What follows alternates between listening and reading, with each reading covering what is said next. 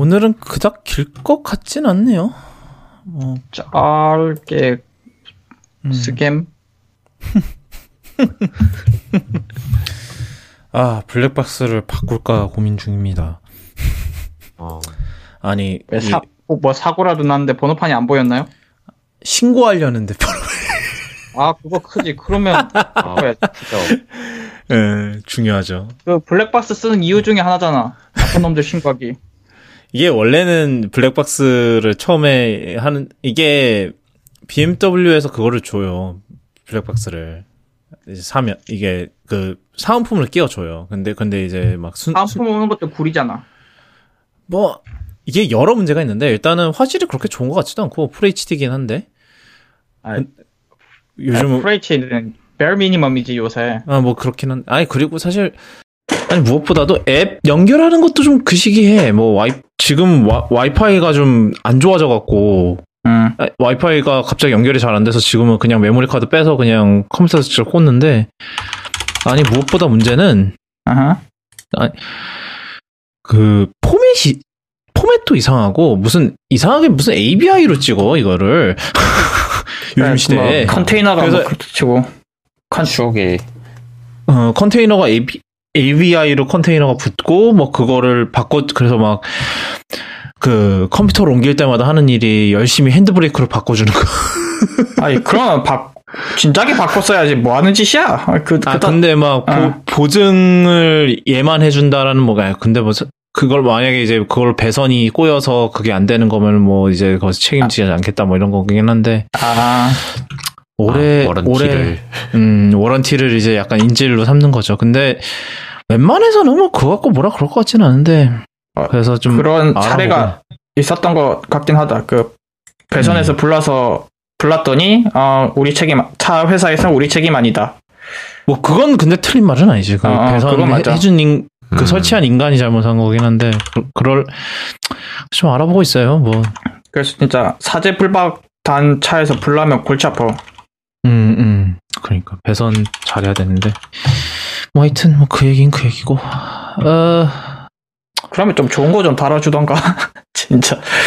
근데 걔네 순정이 뭐 옵션이 좀 그딴 거. 이게 사실 블랙박스 문화가 사실은 우리나라가 좀 많이 앞서 있는 건 사실이라 해외는 이제 막 좀 이제 뭐 미국도 대시캠 이래갖고 뭐 조금씩 하려는 모양이더라고. 근데 아직 우리나라만큼 그게 발전이 안 돼 있고, 그리고 BMW는 뭐 어떻게 하나 보니까 나중에는 아예 그냥 어차피 앞에 이제 전면 카메라가 있잖아요. 뭐 서라운드 뷰 그거 하려고. 그래서 그걸 가지고 이제 녹화하는 그런 방식으로 하더라고요. 근데 그게 화질이 얼마나 좋을지는 모르겠고. 뭐 사실 근데 이거는 뭐 현대도 비슷하고, 현대도 최근에 들어서 하기 시작했잖아. 그 작체 블랙박스 기능 뭐 그닥 좋지는 않다고 하더만. 뭐래더라? 처음에 기본 출고 옵션이 오프라던데? 꺼진 상태로 나온다고요? 아니요. 기본으로 녹화가 오프돼 있대요. 켜줘야 된대요. 설정을. 왜 그랬는지는 알겠어. 근데 왜 그래요. 하여튼 오늘은 길진 않을 것 같아요. 사실은 원래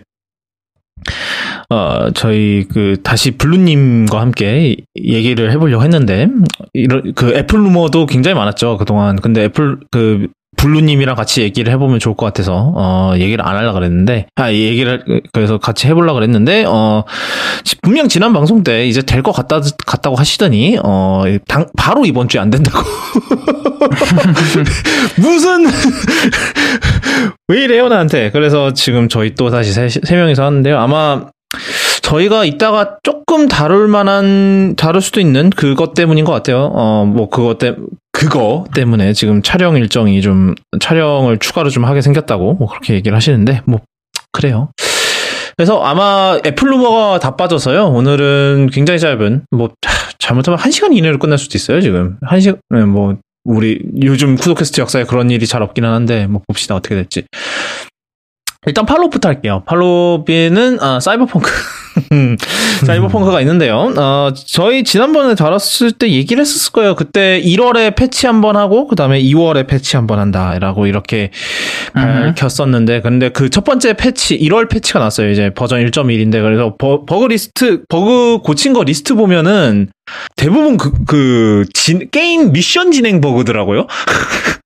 그러니까 그 말인즉슨 미션 진행 이제 이 버그들 때문에 미션 진행에 어려움을 겪었을 가능성이 있는 많은 그런 버그들이 많이 고쳐졌고요. 그런데 그런데 그걸 버그를 고치는 과정에서 버그를 또 생산을 했다고 합니다. 그것도 역시나 미션 진행 관련 버그가 하나 있다고 해요. 뭐 물론 큰 프로그램 저 정도 되는 큰 프로그램을 고치다 보면은 여기서 버그 잡으면 저기서 버그가 생기죠. 근데 문제는 이제 같은 미션을 고치는 과정에서 그 같은 미션 내에서 다른 파트에서 버그가 났던 겁니다. 그래서 이게 아마 한국 버전에서는 이제 한국어에서는 뭐라고 나오는지는 모르겠는데 다운 온 더 스트리트 퀘스트에서 문제가 생긴다고 해요. 그래서 여기서 전화를 받아야 되는데 그 전화가 오지 않는다고 합니다. 그래서 일단은 빠르게 문제를 인지를 하고 그 방법 이제 이 버그를 우회하는 방법을 이렇게 그 공지를 해놨더라고요. 그래서 총 4개의 스텝이 있는데 뭐 그 4개 스텝 밟다가 짜증나서 그냥 게임 안 하겠다. 일단 첫 번째로는 그 세이브를 일단 예전 세이브를 불러온 다음에 뭐 여러가 있어요. 예. 뭐 하여튼 사실 저도 게임을 안 해봤기 때문에 정확하게 어떤 파트를 얘기하는 건지 모르겠는데 제가 이거는 제가 만약에 한국어 버전을 찾을 수 있으면은 그거를 붙여놓도록 할게요. 근데 뭐 그 티점님 보시면 아시겠어요? 이게 뭐 어느 파트인지 혹시? 여기서 유일하게 좀 오래 플레이를 하시지 않았나요? 아닌가? 여기까지 못 오셨나? 여기까지 못 갔어요. 지금 찾아보고 있는데, 네, 여기까지 못 갔어요. 네. 그래서, 사이버펑크를 했더니, 아직도 사이버펑크의 일부가 이제 버그가 나는 게 사이버펑크인 건지 모르겠습니다. 네, 하여튼. 일단은, 2월 달에 1.2 패치가 당연히 예정이 돼 있는데 과연 이 문제가 그 1.2 패치 전에 고쳐질지 아니면 1.2 패치랑 같이 고쳐질지는 좀 봐야 될 것 같아요. 근데 뭐 정상적인 방법으로는 게임이 진행이 안 된다고 하니까 아마 핫픽스가 또 나오지 않을까 싶어요. 그 사이에. 뭐 그 와중에 뭐 소송도 많이 걸렸다던데. 사이버펑크 관련해서 소송도 많이 물론 투자자들 말고 또 화난 분들이 어디 있나요? 뭐 꽤 있겠죠. 뭐 폴란드 정부에서? 예, 뭐 맞다. 폴란드 정부도 뭐가 있었다 그랬지. 그때 보니까 무슨 폴란드 정부가 이걸 무슨 국책 사업 비스무리하게 밀어붙였다고. 예, 맞아요. 그래서 만약에 언제까지 버그 못 고치면은 막 정부 차원에서 벌금을 매길 수 있다 그랬나 뭐 그랬던 것 같아요. 정확하게 기억은 안 나는데 이것도 꽤 오래된 소식이라. 그거 참 웃기지 않나요? 약간 우리나라 우리나라 정부가 막 넥슨 같은 회사에다가 야 카트라이더 2 빨리 만들어 이러는 거랑 아니죠. 카트라이더 2 버그 만약 아니죠. 서든어택 2가 나왔는데 서든어택 왜 하필 서든어택 2야? 아니 뭐 폭풍전이야? 뭐인데 폭풍전이다. 폴란드에서 투자를 했대요. 사이버펑크 개발에다가 88억 원을 투자했네. 그럼 그럴만하네. 그 뭐지? 약간 국책 사업 뭐 이런 건가? 찾아보고 있는데.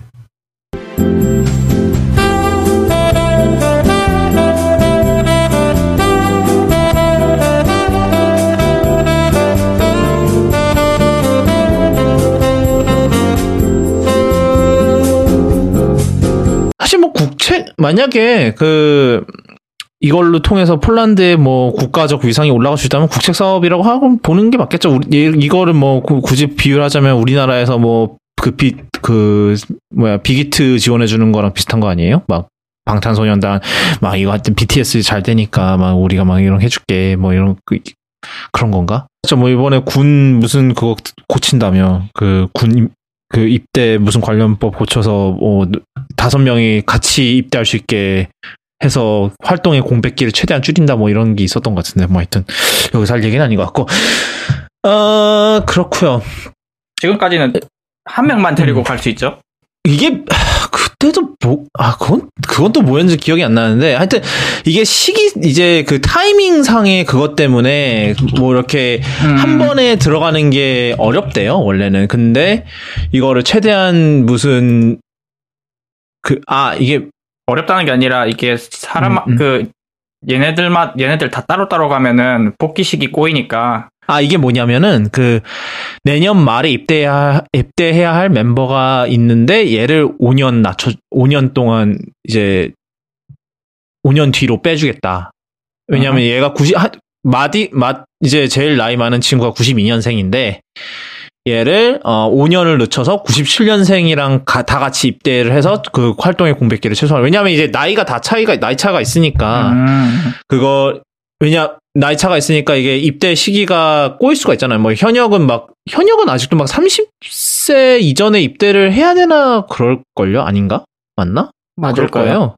네, 그래서 그것 때문에 이제 뭐 92년생이면 곧 입대를 해야죠. 이제 30살 되니까. 그래서 올해 말까지 이제 입대를 했어야 됐는데 이게 작년 기사예요. 그래서 올해 말까지 입대를 했어야 됐는데 이거를 배려를 해서 얘를 이제 최대한 뒤로 빼주는 걸로 뭐 이런 식으로 한다 뭐 이런 게 있었어요. 뭐 기사는 제가 저희 책방에다가 붙여넣기를 할게요. 이거는 저희 나중에 에피소드 노트에 넣긴 할 건데 이거는 네 어쩌다가 BTS 얘기까지 나왔는지 모르겠지만 뭐 하여튼데 여기 있네요. 찾았어요. 네, CDPR이 폴란드 정부로부터 700만 달러 규모의 지원을 받은 후 게임 개발을 진행해 와서 이제 이거에 대해서 폴란드의 경쟁소비자보호청이 감사를 진행한다고 하고요. 이게 2015년에 위쳐가 성공한 다음부터 폴란드 정부에서 이제 우리나라는 게임 개발 사업이다라고 하면서 이제 차세대 먹거리 사업이죠. 약간 우리나라 BTS 하는 거랑 비슷하긴 하네. 네, 그거네요.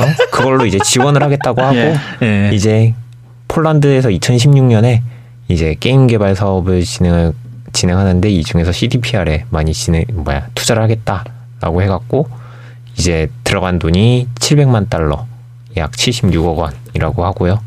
이것 때문에 이제 이 사단이 난 뒤로는 이제 폴란드 정부 쪽에서 아예 대놓고 너희들을 패치랑 개선을 원활하게 할 것이며 그렇지 않으면 너희들 매출액의 10%를 벌금으로 떼가겠다.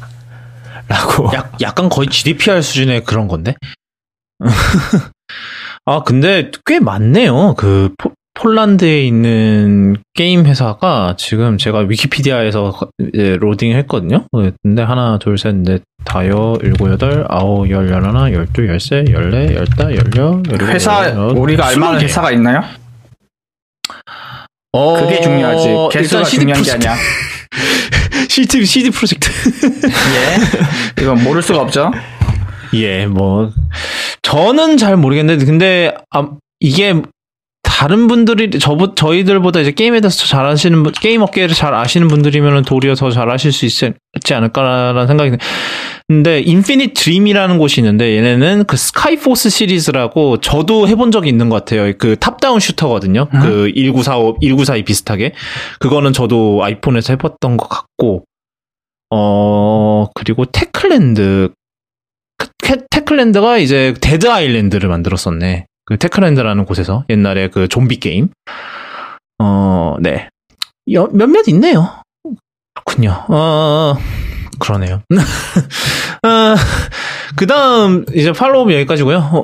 그 다음 소식은 화웨이 관련 소식입니다. 화웨이가 지금 여러모로 그 진퇴양난의 상황이죠.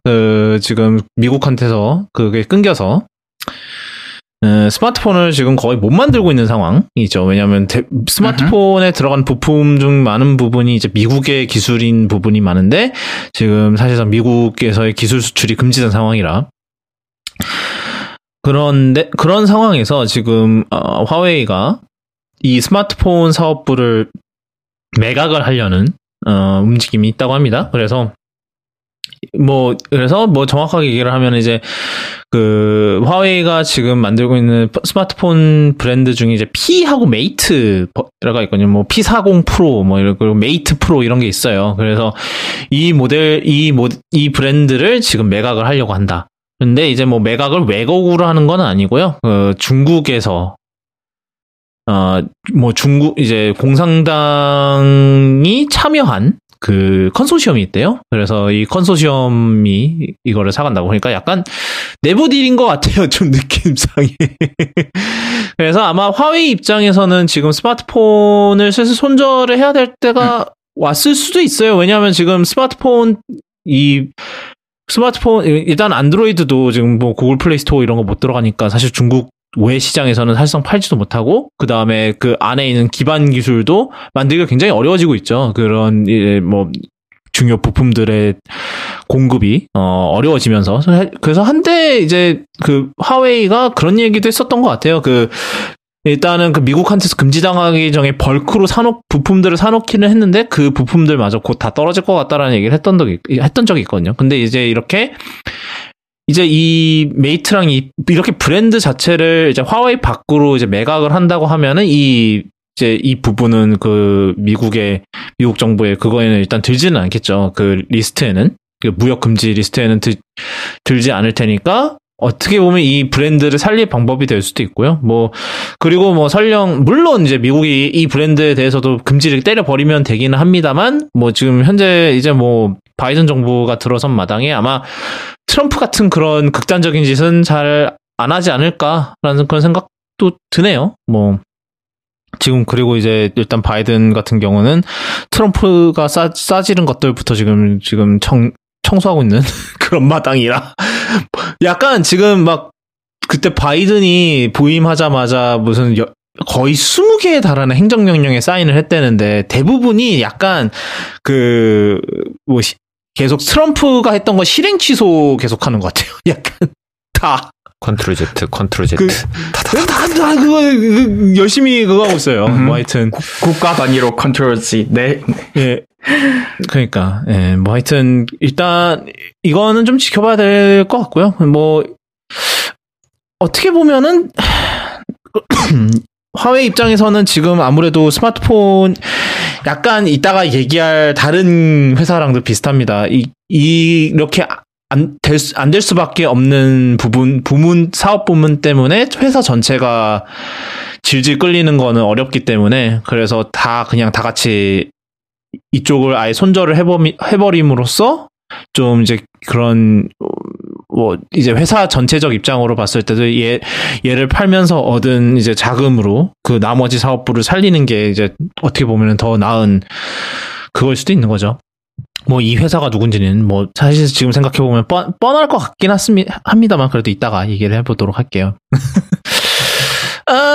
그 다음 이제 카카오톡 관련 소식이 있는데, 일단은 카카오 맵 같은 경우는 저희가 이것도 팔로업이라면 팔로업인데 저희가 지난주에 다룬 이유로 지금 열심히 카카오 맵이 약간 외양간 고치기를 하고 있어요. 옛날에도 카카오톡도 외양간 프로젝트라고 했었거든요. 아마 그것도 민간인 사찰 사건 이후로 그랬던 것 같은데 약간 그때랑 비슷한 것 같아요. 그래서 대표적으로 오랜만 업데이트를 하고 들어갔더니 즐겨찾기 이제 비공개로 바꾸는 법 이거를 아예 크게 해놓고 안내를 하더라고요.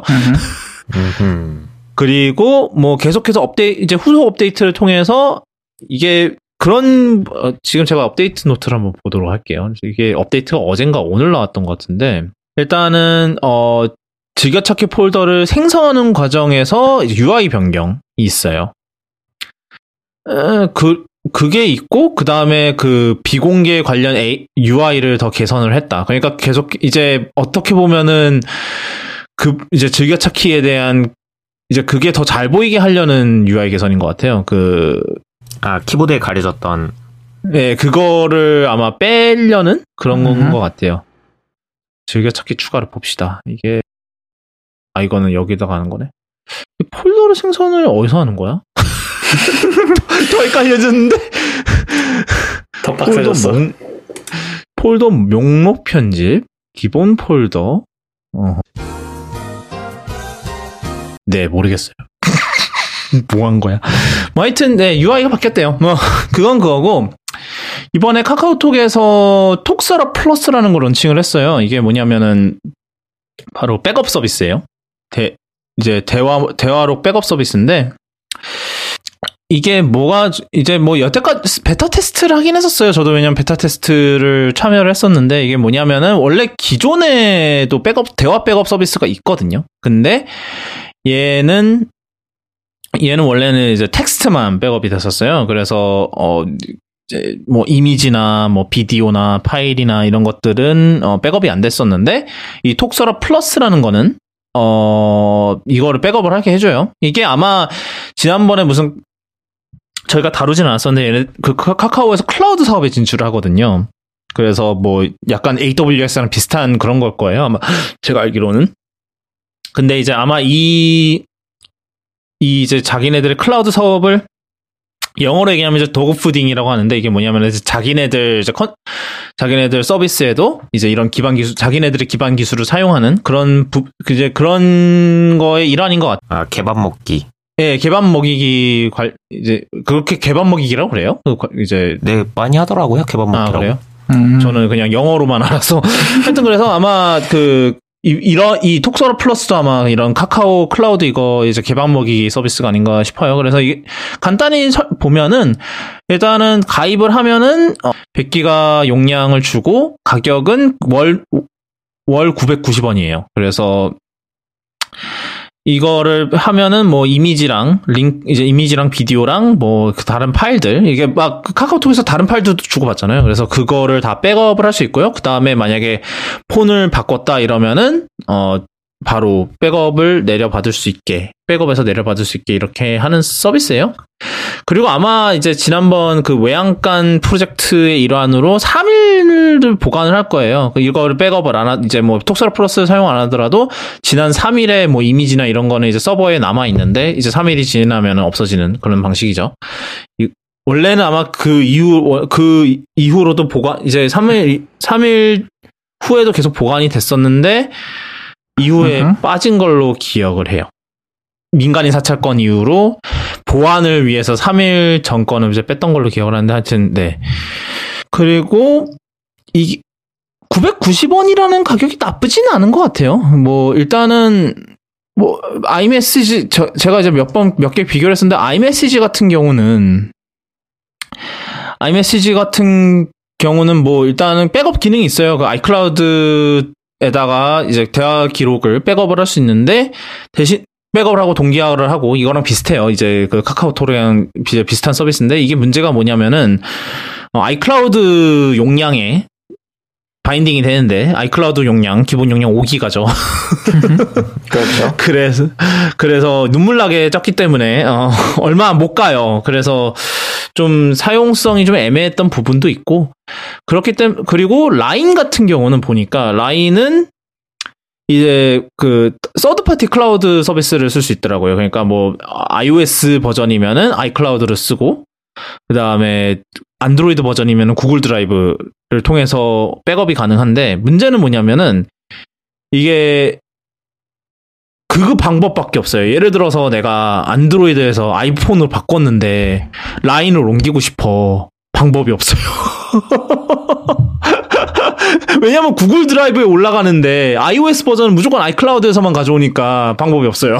아마 이제 그 각각의 앱에 무슨 클라우드 API를 썼기 때문에 그런 일이 벌어지는 것 같아요. 뭐 그러고 뭐 다른 데 보면은 뭐 예를 들면 시그널 같은 경우는 클라우드 서비스는 아예 없고 당연히 왜냐하면 걔네들은 보안을 위해서 서버에 안 남기니까. 근데 파일을 로컬로 뺄 수는 있는데 뭐 안드로이드 버전은 무슨 SD카드에다가 저장을 해서 들어가서 빼고 뭐 이런 방식이더라고요. 뭐 카카오 이제 이 톡서럽 플러스라는 게 사용하기가 쉽기는 하죠. 어떻게 보면 그냥 간단하게 그냥 카카오톡 내에서 백업을 하고 빼올 수 있고 이런 기능이니까 뭐 그래요. 뭐 사실은 좀 기존에 이게 사실은 그 뭐라 그래 카카오톡이 워낙 좀 폐쇄적이잖아요. 뭐 번호 저는 아직도 근데 그러니까 번호로 그냥 바인딩이 된다는 게 그게 사실은 카카오톡 그 사용하기 어렵게 만드는 가장 큰 문제라고 할 수 있거든요. 왜냐하면 내가 예를 들어서 폰이 2개가 있어요. 저는 실제로 폰이 2대거든요. 하나는 업무용 폰이 있고 하나는 이제 업무용 폰은 이제 픽셀 2고 이제 개인용 폰은 아이폰인데 그 두 곳에서 같은 카톡 계정을 못 써요. 왜냐하면은 번호가 다르니까. 맞아요. 그래서 이 문제는 일부러 그냥 두는 것 같아요. 이게 문제라고 생각을 안 하는 거겠죠. 어떻게 보면은. 이게 근데 이제 문제가 뭐냐면은 데이터를 이전하는 데에서도 좀 문제가 되는 부분이 있어요. 예를 들면 막 그 인증 과정에서 문제가 발생을 해서 원래 폰에 있던 대화 기록이 이쪽으로 제대로 못 오는 경우가 있거든요. 근데 이제 이거를 해결하겠답시고 이거를 이제 유료 서비스로 내놨다는 거에 대해서 좀 배신감을 느끼는 분도 좀 많긴 하더라고요. 근데 뭐 저는 뭐 가격이 꽤 괜찮아서 사실 뭐 이런 거 하는 거에 월 990원이면 나쁜 가격은 아니라고 생각을 해요. 물론 이제 다른 클라우드 서비스들과 다르게 이제 기능이 제한적이죠. 그냥 카카오톡 그거 백업용이니까 뭐 이게 뭐 네이버의 이제 엔드라이브가 아니고 마이박스예요? 이름 바뀌었어요? 네, 바뀌었어요.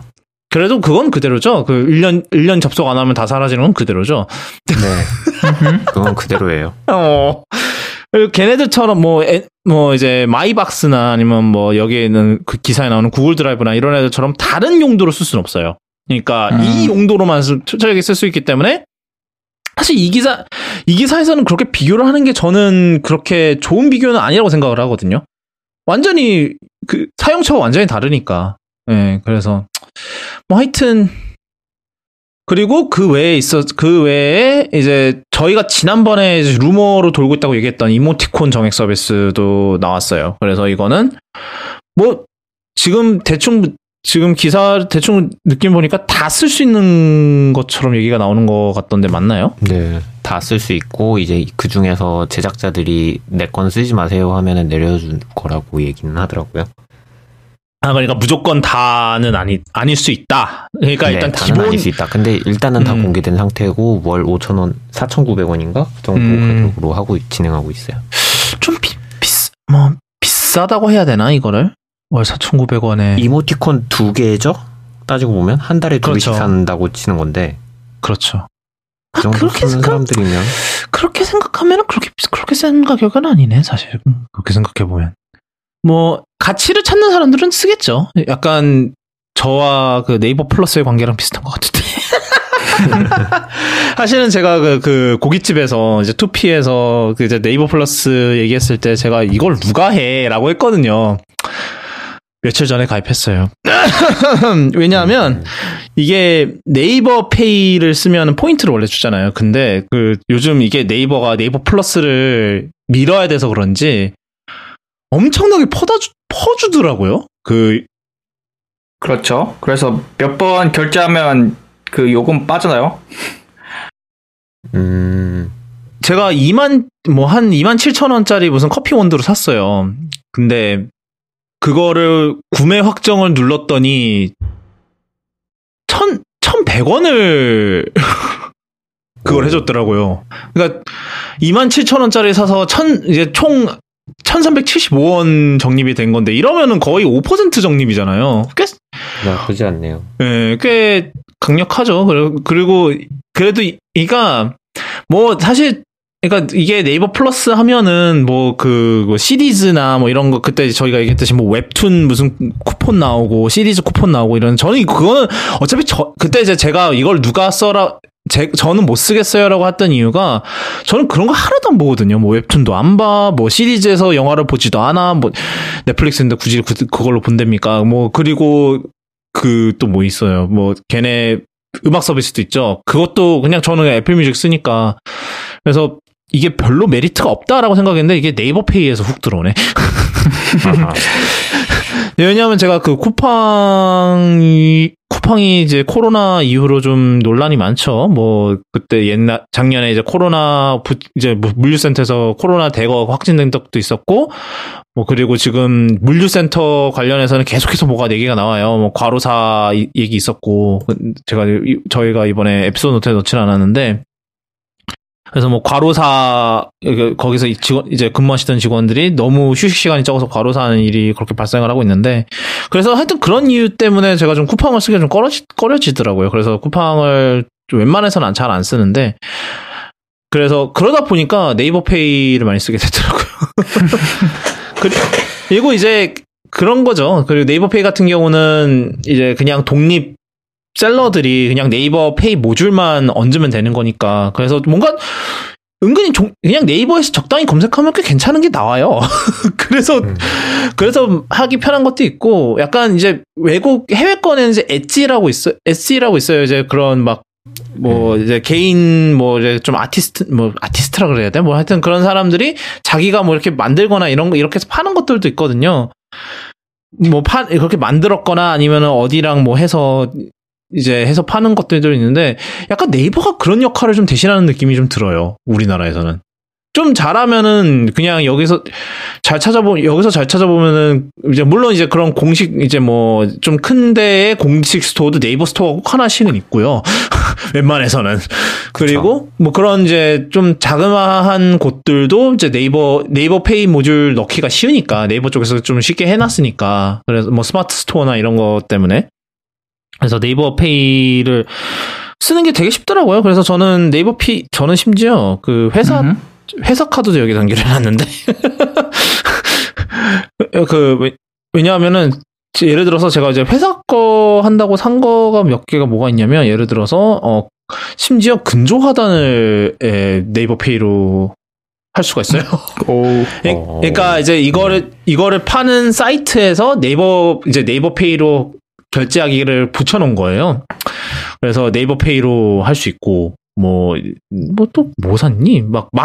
이제 마켓컬리도 네이버 페이 하는 그게 있고, 그리고 옛날에 무슨 충전기 이런 것도 샀었고, 그 다음에 빈브라더스도 네이버 페이 모듈이 있어서 걔도 빈브라더스 커피도 거기서 사고, 심지어 이제 제가 팟캐스트 편집할 때 쓰려고 그 로직 플러그인을 샀거든요. 근데 이제 로직 플러그인이 이게 외국 건데, 그래서 이거 그냥 외국 카드로 내놔야겠는데, 이거를 수입해서 파는 이제 대리 판매하는 총판이 있더라고요.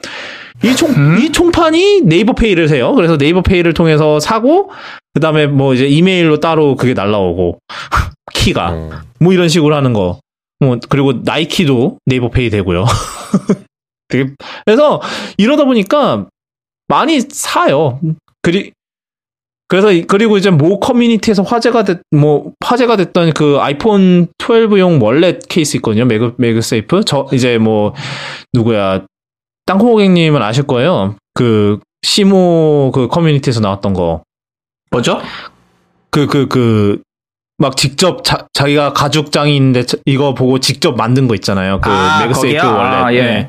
그거도 네이버 페이가 돼서 그것도 네이버 페이로 샀고요. 하여튼 되게 어떻게 보면 아마존보다 효용성이 꽤 괜찮은 것 같아요. 그래서 물론 이것도 사실 그 반독점 얘기를 들어가려면 또 들어갈 수 있습니다만, 그 얘기는 여기서는 안 하겠지만, 편하긴 편하네요. 결론적으로.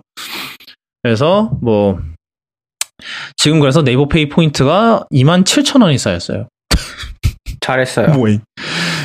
이거 나중에 한꺼번에 쓸 수도 있겠네, 잘하면. 카카오톡 얘기하다가 나왔군요. 네. 그래서, 참 나와. 하여튼 그래서, 톡서로 플러스 서비스 자체는 나쁘진 않은 것 같아요. 제 같은 경우도 지금 베타 때부터 써왔거든요. 그래서 원래는 지금 이게 톡서로 플러스 가입하면 지금 100기가를 주는데, 저는 베타를 썼었기 때문에 얘네들이, 베타 테스트 해주셔서 감사합니다 라면서 300기가를 얹어주더라고요.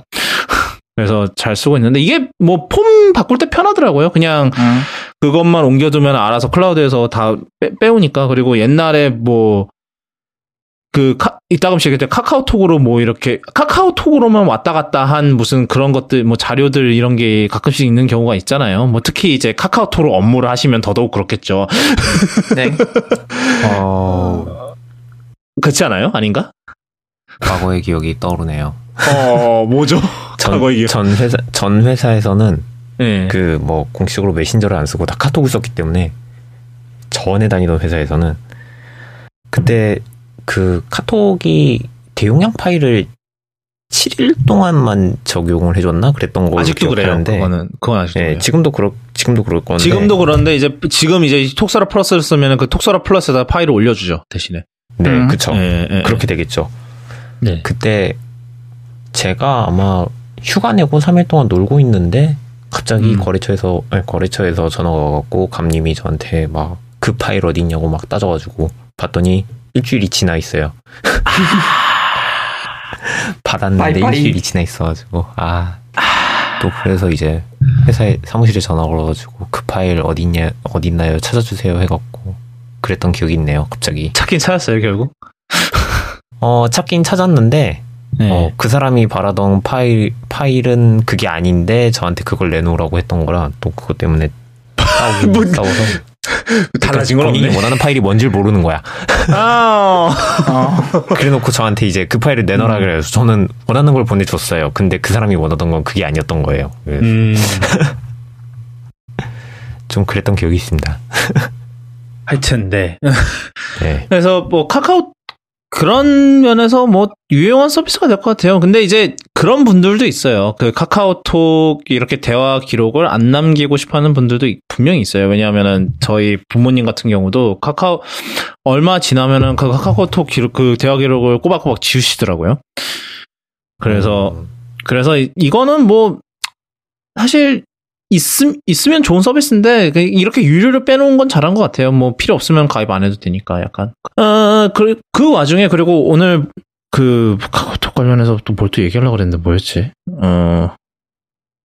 좀 전까지도 생각이 났었는데 까먹었네요. 맞다. 그 안드로이드 업데이트가 있었어요. 안드로이드 앱 업데이트가 있었는데 무려 갤럭시 탭을 지원합니다. 와우.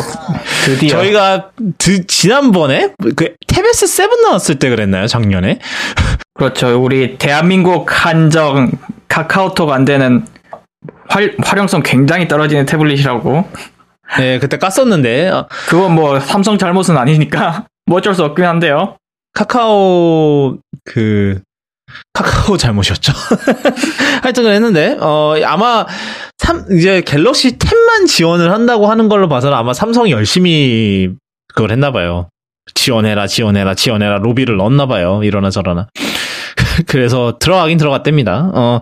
근데 뭐 갤럭시 물론 이제 어차피 이게 크게 상관없는 게 어차피 요즘 안드로이드 탭을 만드는 곳이 거의 삼성밖에 없어요. 다른 애들은 아무도 안 만들어. 심지어 LG도 안 만들잖아. LG가 이제는 마지막으로 만들었던 게 그냥 직원들한테 뿌렸던 그런 거? 네, 그러니까 그것도 근데 벌써 한 2, 3년 됐어요. 예. 벌써. 네, 그런 그러니까. 거 빼고는 없죠?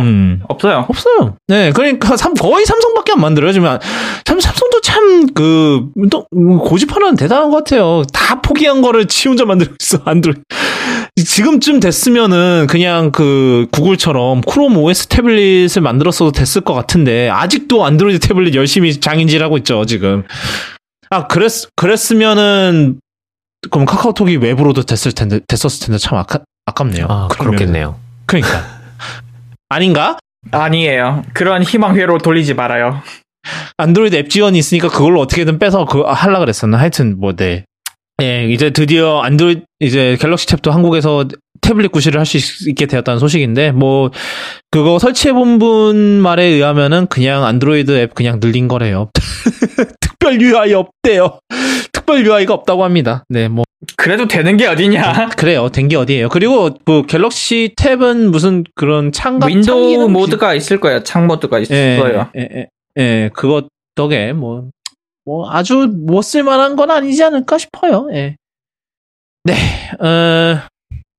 그 다음은 아이폰 소식인데 그 아이폰 12 미니가 생각보다 안 팔리는 것 같다라는 그런 소식이 있습니다. 이게 뭐냐면은 지금 아이폰 지금 이제 생산 라인 관련 루머인데 이게 아이폰 12 미니를 만들던 생산 라인을 이제 아이폰 12 프로 생산 라인에 투입을 한다는 그런 소식이 있었어요. 그 한 200만 대 정도, 한 분기에 200만 대 정도 분량이래요. 그래서 그걸 보면서 이게 이제 미니가 생각보다 안 팔리는 것 같다라는 얘기가 나오고 있고, 뭐 다른 이제 다른 이제 공급 체인 관련 소식에서도 비슷한 얘기들이 나오고 있다고 합니다. 그러니까 뭐 예를 들면은 뭐 아이폰 12 미니에만 들어가는 부품의 뭐 주문 건수가 많이 떨어졌다든지 뭐 이런 소식이죠. 그래서 뭐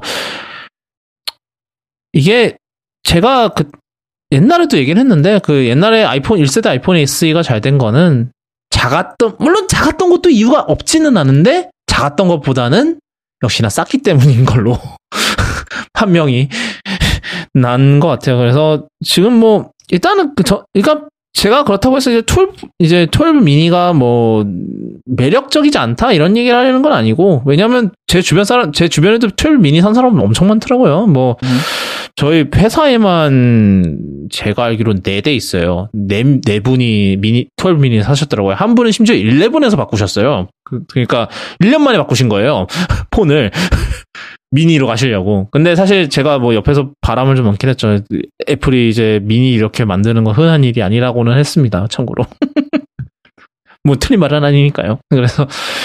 그래서 12 미니를 많이들 그러니까 작은 사이즈를 좋아하시는 분들이 많아요. 그게 약간 그래도 사실 저도 인정을 합니다. 12 프로 맥스 너무 커요. 진짜로. 이따금씩 쓰기가 힘들어. 근데 뭐 저는 근데 이제 뭐 저는 카메라에 살고 죽는 사람이기 때문에 어쩔 수 없었습니다. 그거에 걸맞게 카메라가 저는 마음에 꽤 만족하면서 쓰고 있어요. 그 12 프로 맥스. 근데 하여튼 확실히 크긴 큽니다. 힘들어요. 들고 다니기 좀 힘든 건 사실이고, 그리고 또 다른 문제가 뭐냐면은 여기저기 수납하기가 힘들어요. 예를 들면은 지난번에도 얘기를 하긴 했는데 이제 BMW 드라이빙 센터를 간 적이 있거든요. 작년 한 11월에. 근데 거기에 이제 다른 차들도 막 전시가 돼 있잖아요. 근데 이제 이게 12 프로 맥스가 이제 BMW에는 무선 충전기가 있는데 요즘 BMW들은 근데 이게 안으로 이렇게 넣는 방식인 게 많아요. 그랬는데 5 시리즈인가? 그러니까 5 시리즈가 나온 지가 좀 됐거든요. 이제 풀모델 체인지한 지가 대략 한 5년 정도 됐어요. 이제 왜냐면 작년에 이제 페이스리프트가 나왔으니까. 근데 이게 안 들어가요. 5년 전에는 이렇게 큰 폰이 없었기 때문에 안 들어가. 그 무선 충전기 안에. 그리고 제 차는 좀 그래도 최근에 나왔으니까 들어가긴 들어가는데 이게 과열이 자꾸 돼갖고 그 무선 충전기가 아마 이게 열이 빠져나갈 구멍이 없어서 그런 건지, 뭔지 모르겠는데, 하여튼, 11 프로 맥스만 해도, 과열이 돼서 충전을 중단한 적은 없는데, 지금 12 프로 맥스에서는 좀, 그런 증상이 좀 있더라고요. 과열이. 그래서, 유선 충전 그걸 하나 따로 마련을 해놓은 상태이긴 하죠. 하여튼, 그래서, 그런 상황에 있다 보면은, 작은 폰이 이럴 땐 좋구나 싶기는 해요. 근데 이제 그러다가 이제 뭐 HDR 영상을 보거나 아니면은 뭐 이렇게 그런 배터리 오래 가는 거 볼 때는 이때는 또 큰 게 좋네. 약간 그런 느낌도 들고요. 그러네요. 하여튼 뭐 일단은 뭐 저희 중에는 미니 쓰시는 분들이 없죠. 다 두 분 땅콩고객님은 12 프로고 맞죠? 일반 12 프로고 일반 프로입니다. 티덤님은 일반 12고요. 6.1인치 12고 그래서 저희 중에는 미니 쓰시는 분들은 미니가 뭐 귀엽고 뭐 그렇긴 해요. 뭐 옛날 생각도 나고. 근데 확실히 이게 뭐 인기가 많지는 않은 것 같아요. 확실히 이제 더 이상 작은 폰이라는 게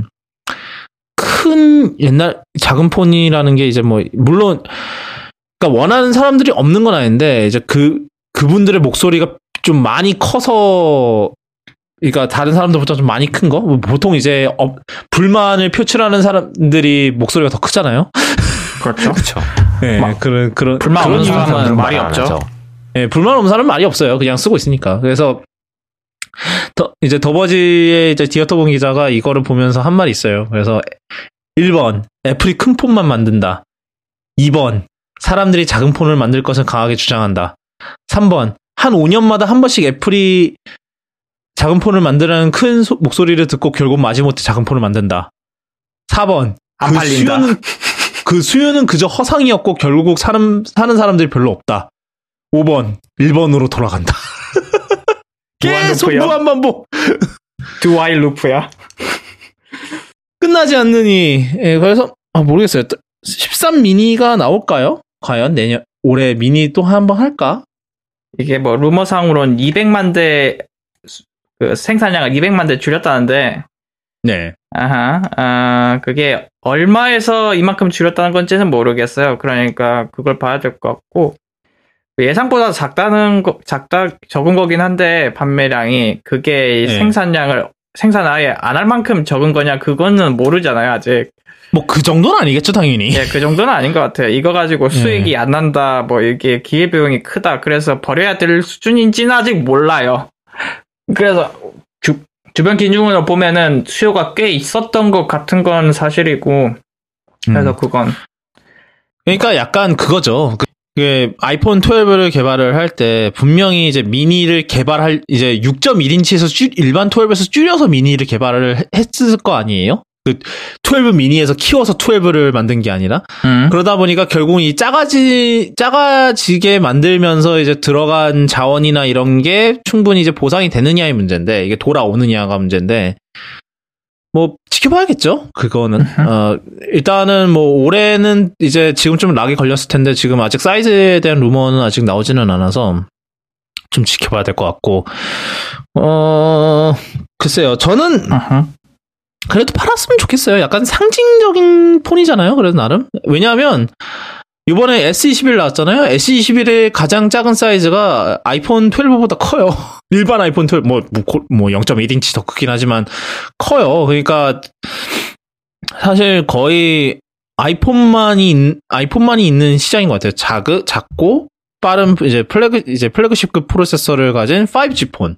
5G 폰에서는 제일 작은 게 여전히 제일 작을 거예요. 근데 뭐 제가 듣기로는 소니가 지금 컴팩트 옛날에 소니가 이제 그 컴팩트 뭐 많이 만들었었잖아요. 뭐 엑스페리아 그거 하면서 무슨 이제 일반 버전에 작은 버전 이렇게 만들어 컴팩트라고 해갖고 많이 팔았었는데 이번에 또 그거를 다시 한다는 루머가 있더라고요. 최근에 보니까. 그러니까 없는 시장은 아닌 것 같아요. 그리고 사실 제가 봤을 때는 그나마 애플급의 이제 뭐 규모가 되는 회사고 이제 아이폰 사용자들이 그만큼 많고 그만큼 아이폰 미니를 원하는 사용자들이 이제 그 모든 게 이제 상대적으로 봤을 땐 풀이 더 많은 거죠. 다른 회사들이랑 비교해서. 그러니까 제 생각에는 이제 만들 만한 그게 생겼던 것 같은데 다른 이제 안드로이드 회사들은 뭐 제 생각에 삼성도 그런 것 같아요. 작은 5G 폰을 개발할 엄두를 못 내는 것 같은 그런 기분이 들어요. 뭐 물론 작은 갤럭시 뭐 S21, 뭐 노트를 원하시는 분들도 있겠지만 그 목소리가 뭐 이제 아이폰 미니를 원하는 사람들만큼 크지 않다 보니까 그리고 뭐 갤럭시 S 시리즈 같은 경우는 그래도 아이폰보다는 아마 1년에 많이 그렇게 그 비교했을 때 많이 팔지는 않을 거예요. 그러다 보니까 규모의 경제 속에서는 삼성 입장에서는 그거를 만들 만한 메리트가 충분하지 않은 부분도 있을 거고. 그래서 사실 저는 미니를 계속 만들었으면 제가 미니를 선택하지 않은 거랑은 별개로 그래도 뭐 미니를 계속 만들었으면 좋겠어요. 그래도 분명히 이번에 12 미니 그래도 주변에서 많이 산 걸 보면은 분명히 있긴 있는 수요고 뭐 물론 이제 애플이 기대했던 만큼의 수요는 아니지만 뭐 그러네요. 사실 저도 좀 그 사이즈가 끌리긴 하거든요. 근데 뭐 일단은 프로 하드웨어가 아니고 뭐 그게 뭐 어떤 의미인지는 뭐 모르겠지만 하여튼 그래서 저는 포기를 한 건데 뭐 하여튼 네 그러네요. 그 다음 소식은 이거는 간단하게만 다뤄볼게요. 사실 얘기가 많이 없어요. 그 애플카 관련 소식. 그 지난 한 주간 현대 주가를 왔다 갔다 뭐 지난 2주간이었나? 현대 주가를 막 널뛰기를 오르막길 내리막길 타게 했던 그 소식이죠. 내리막은 안 탔고요. 아 내리막은 안 탔어요? 계속 오르막 갔다가 그냥 거기서 다시 이제 정상가로 떨어지지 않아요? 그래도? 아니요. 그 지금 주가표로 보고 있는데 1월 4일이 20만 원이었어요. 이제 터진 게 한 2주 전쯤인데 그 1월 7일부터 쭉 올라서 26만 원까지 올라서 지금 이제 5만 원? 그러니까 내리막길은 안 갔죠 아직. 근데 그래서 뭐 이게 뭐냐면은 그 지금 애플이 뭐 자율주행차를 준비하고 있다라는 루머가 뒤늦게 또 막 나오기 시작을 했는데, 근데 이거를 뭐 현대랑 뭐 같이 뭘 하는지 아니면 현대가 위탁 생산을 하든지 뭐 이런 소식이에요. 그래서 처음에 현대라 그랬다가 나중에는 기아가 뭐 조지아 공장에서 위탁 생산을 한다 뭐 이런 소식이었는데, 뭐 그것 때문에 순식간에 그 현대 주식이 떡상을 해버렸어요. 이 소식 때문에. 근데 모르겠네요. 저는 이게 진짜로 벌어질 수 있을까요? 실제로? 가능은 하지 않을까요? 마치 반도체를 TSMC에 맡기듯이 차 생산을 현대에 맡긴다. 이론적으로 가능은, 지금까지는 그런 식으로 차를 생산한 주요 업체는 없었는데, 뭐 없지는 않죠. 없지는 않은데 이제 주류 회사 중에서 그런 회사는 없었죠. 그것 사실 BMW도 몇몇 모델은 이제 마그나 슈타이어라 그래서 그 대리 생산으로 유명한 곳 있어요. 이제 벤츠도 그렇고 그게 뭐 대중적인 모델을 그렇게 만들어 왔나요? 아니, 그건 아니지 않나? 아마 5 시리즈 일부를 BMW 5 시리즈 일부를 마그나 슈타이어 생산할 거예요. 제가 알기로. 그러고 뭐 벤츠도 옛날에 뭔 모델을 한번 볼게요. 있었구나. 근데 대부분 우리가 사는 차들은 자기네 공장에서 만들긴 하니까, 특정 모델이 아닌 이상 그런 지금 생산하는 게 이제 마그나 슈타이어 생산하는 게 이제 메르세데스 벤츠 G 클래스, 5 시리즈, 제규어 E 페이스, 제규어 I 페이스, BMW G4, 그다음에 도요타 수프라. 왜냐하면 수프라랑 G4랑 거의 사실상 같은 차라. 약간 프리미엄 모델들 위주네. 그렇죠. 아니 뭐 5 시리즈는 뭐 아시다시피 우리나라에서 가장 잘 팔리는. 그렇죠. 그 비싸고 뭐 우리나라에서 희한하게 잘 팔리는 그런 그거 빼고는 좀 약간 세그먼트 적은데 많이 비싼 그런 위주네. 그러니까 이런 게 뭐 전례가 없지는 않은데, 근데 이거 마그나 슈타이어를 제가 예를 든 이유가 그거예요. 굳이 이거를 현대한테까지 갈 필요가 있나? 그냥 만약에 자체 개발을 했으면 그냥 마그나 슈타이어한테 그냥 맡겨버렸어도 됐을 것 같은데, 이제 그 생산을. 물량이 안 나올 거라고 생각했나 보죠? 아니면은 그거 이상일 수도 있어요. 그러니까 예를 들면은 만약 기술 제휴를 해야 된다. 고 하면은 그럼 마그나 슈타이어로는 그게 이제 가능하지 않을 수 있죠. 그 이상이 필요할 수도 있는 부분인 것 같아요. 예. 그래서 모르겠네. 근데 그러니까 예. 그리고 뭐 그것도 별개로 전기차를 지금 제일 많이 찍어내는 회사 중에 하나니까. 그래서 거기에 연락을 한 거일 수도 있고. 네. 어디까지나 루머니까 지금은 모릅니다. 예, 뭐 그렇죠. 그리고 정작 이게 나온다고 하더라도 나오려면 한 몇 년은 걸릴 거예요. 원래 차 개발하는데 진짜 4, 5년은 그냥 잡고 가야 되기 때문에. 그리고 게다가 애플 같은 경우는 이게 처음이니까 더더욱 오래 걸릴 거고. 그래서 사실 그렇게 길게 얘기하고 싶은 얘기는 아니었습니다. 뭐 사실 너무 이게 다들 그냥 약간 설레발식의 그런 얘기였어갖고, 저는 이게 이렇게 그럴 소식인가 그러니까 애플이 옛날부터 차를 만들고 싶어 하네라는 얘기는 뭐 많았었는데, 예. 그 다음 소식은, LG 얘기입니다. 아까 저희가 잠깐 얘기를 했었는데, LG가 지금, 모바일을 만드는 MC 사업본부를 정리를 한다라는 게 떴었어요. 그러니까 뭐 예전부터 좀 징조들이 있긴 했는데, 예를 들면은 지금 ODM이라 그래서 이제 뭐 자기네들이 뭐 개발인가요? 개발을 하긴 했나요? 걔네들이 ODM이면은? ODM은 개발을 하는 게 아니라 개발부터 다 맡기고 브랜드만 달고 나온 게 ODM일 거고, OEM이 이제 개발은 자기들이 하고 생산을 맡기는 그거니까요. 아이폰 같이. 예, 네. 그러면 ODM 그러면 이제 그냥 이제 원래는 이제 중급기, 그러니까 뭐 이제 보급형 이런 애들은 그냥 그걸 LG 브랜드만 따다가 이제 내놓는다라는 그런 얘기가 작년쯤에 나왔고요. 작년 말쯤에 나왔고, 계속 그런 식으로 얘기가 나오고, 뭐 지금 뭐 이제 희망퇴직 이거를 받고 있다라는 얘기도 뭐 그 블라인드 통해서 나왔었던 것 같고, 그렇게 얘기가 나오다가 이제 LG의 구본무 회장인가요? 네, 그런가요? 맞나요? 구본무 회장. 네. 구본무 회장이 밝힙니다. 우리가 그 MC 사업본부를 안 접는다. 뭐 안 접는다도 아닌 것 같아. 아니다. 그게 아니다. 뭐라고 했더라? 그 모든 가능성을 열어두고 검토주고 있다. 그러니까 부정도 하지 않았죠? 예, 모든 가능성을 열어두고 검토를 하고 있다라는 식으로 밝혔어요. 그래서 뭐 사실상 뭐 매각을 그냥 포기하는 거 아니냐 이쯤 되면 뭐 그럴 만도 한 게 지금 얘네들이 그 LG가 지금 MC 사업본부가 적자를 본 지가 대체 얼마나 됐죠 이제 거의 몰라요 도대체 몇 분기인지도 기억이 안 나는데 한 열 몇 분기였나? 거의 5년 정도 됐던 것 같은데 느낌상. 모바일 23분기 연속 적자. 이래서 누적 금액이 얼마? 조단인데. 5조라고 하네요. 그러니까 이게 사업적인 측면에서 보면 이 생각이 있는 사람이면 접어야죠. 5조 원을 허공에 버리는 게 말이 안 되잖아. 그죠?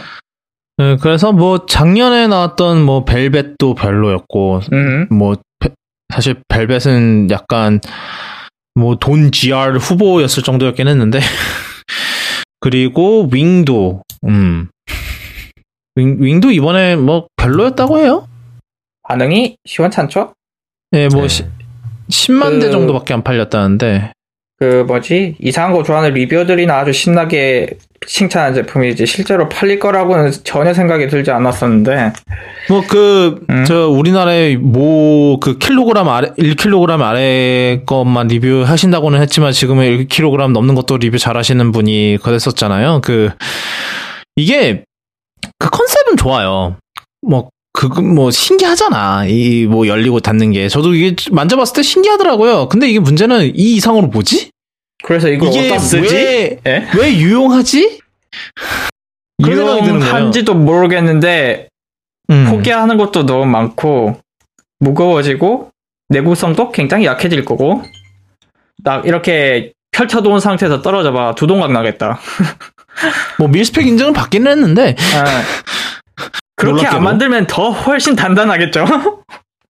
그래서 이번에 또 사실 CES에서 롤러브를 발표를 하긴 했잖아요. 저희가 지난주에 CES 얘기하면서 까먹고 얘기를 안 했는데 이것도 문제가 비슷해요.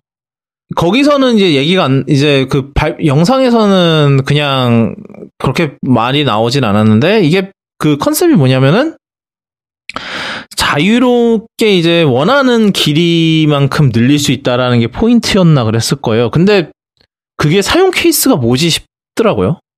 그죠. 약간. 예. 그래, 이게 뭐 펼치면 화면이 더 커지는 건 알겠고. 그런데 그렇게 해서 얻는 게 뭐지? 좀 더 화면 커지게 하는 대신 뭐 가격 비싸지고 내구성 약해지고. 그리고 이걸 사는 기회비용이 갤럭시인데 이번 갤럭시가 너무 좋네? 그게 제일 크다. 갤럭시는 이따가 얘기를 해주시겠죠? 사실 저도 좀 짧게 짧게 보긴 했는데 그죠? 뭐 그건 이따가 얘기해요.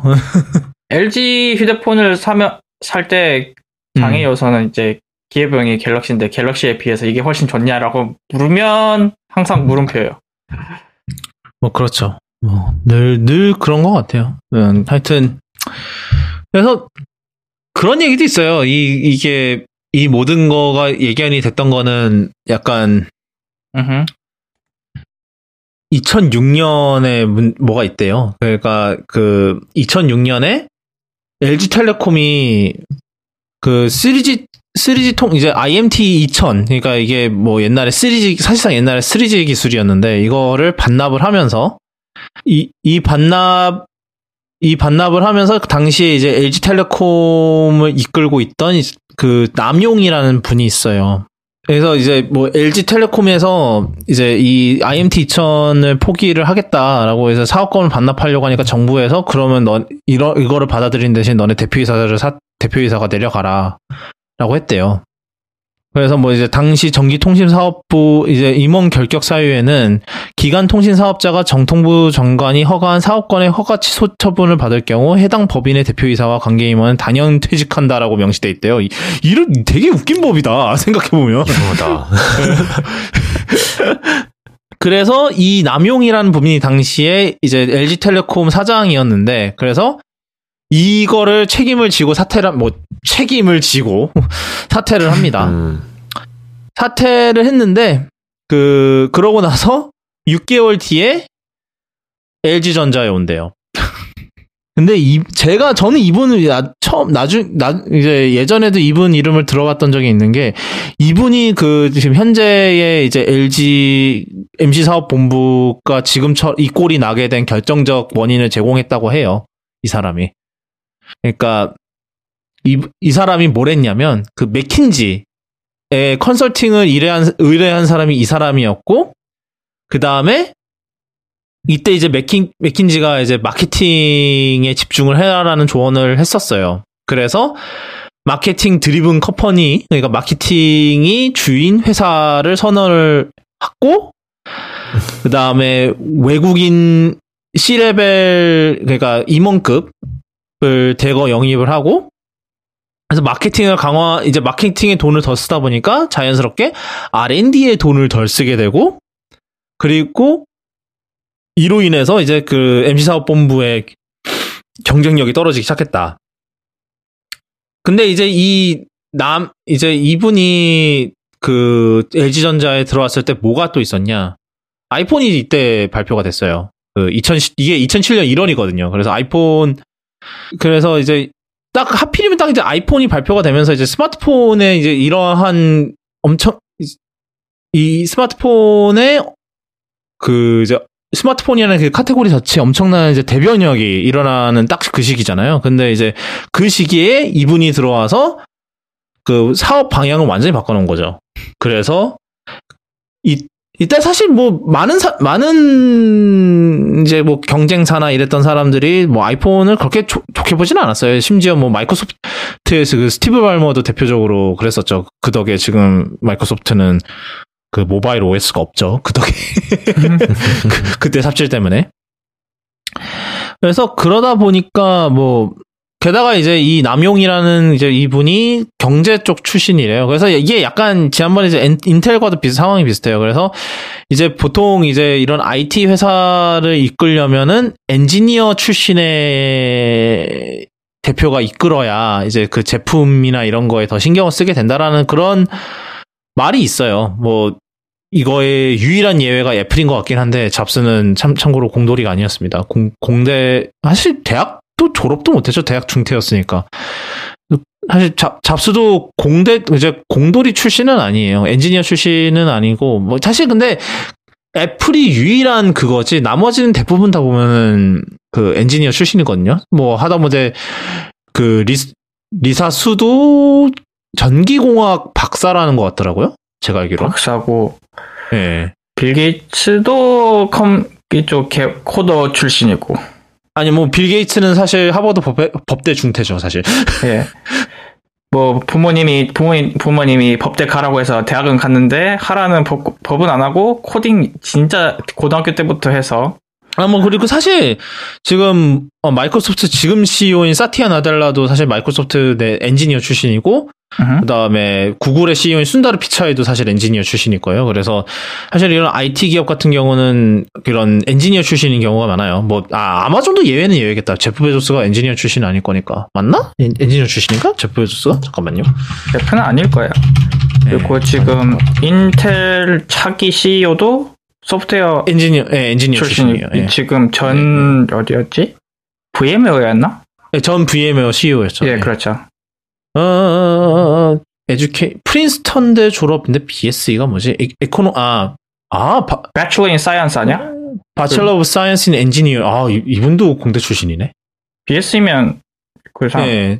Bachelor of Science in Engineering. 그러니까 그 전기공학이랑 컴퓨터공학 졸업했답니다. 그러니까 이분도 제프 베조스도 엔지니어네. 이제 보니까. 잘못 알았네. 네, 잘못 알았네요. 그러니까 예외가 많이 없어요. 그러니까 이제 경제 쪽을 전공을 하면서 이제 테크 기업을 이끌면서 성공한 케이스가 거의 없는 거죠. 뭐 이제 잡스랑 뭐 지금 팀 쿡 그리고 그다음에 이제 빌 게이츠도 뭐 거기는 뭐 엔지니어로 출발한 건 아니니까 뭐 그냥 회사 설립하고 엔지니어를 하기 시작했으니까 그건 조금 얘기가 다른 것 같고 하여튼 그런 상황인데 이제 이분도 경제학과 출신이었단 말이죠. 그래서 그러니까 마케팅을 더 중점으로 한다라는 이 결정 자체가 사실은 생각을 해보면은 뭐 경제학과 입장에서는 말이 되는 거였을 수도 있는데 이제 이로 인해서 제품 경쟁력이 떨어지기 시작하면서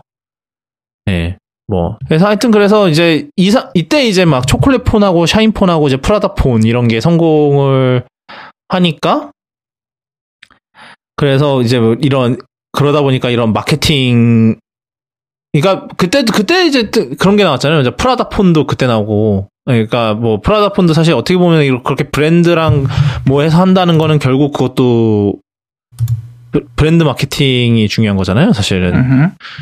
그러니까 뭐 하여튼 그래서 이때의 그 잘못한 판단 때문에 여태까지 계속 이 업보가 계속해서 일어나고 있다라는 그거가 지금 채방에 하나 올렸는데 그 2016년 글이에요. 그 LG 직원이 쓴 LG 스마트폰이 안 되는 이유인데 지금 아까까지 말씀하신 거랑 사과 씹는 퍼포먼스.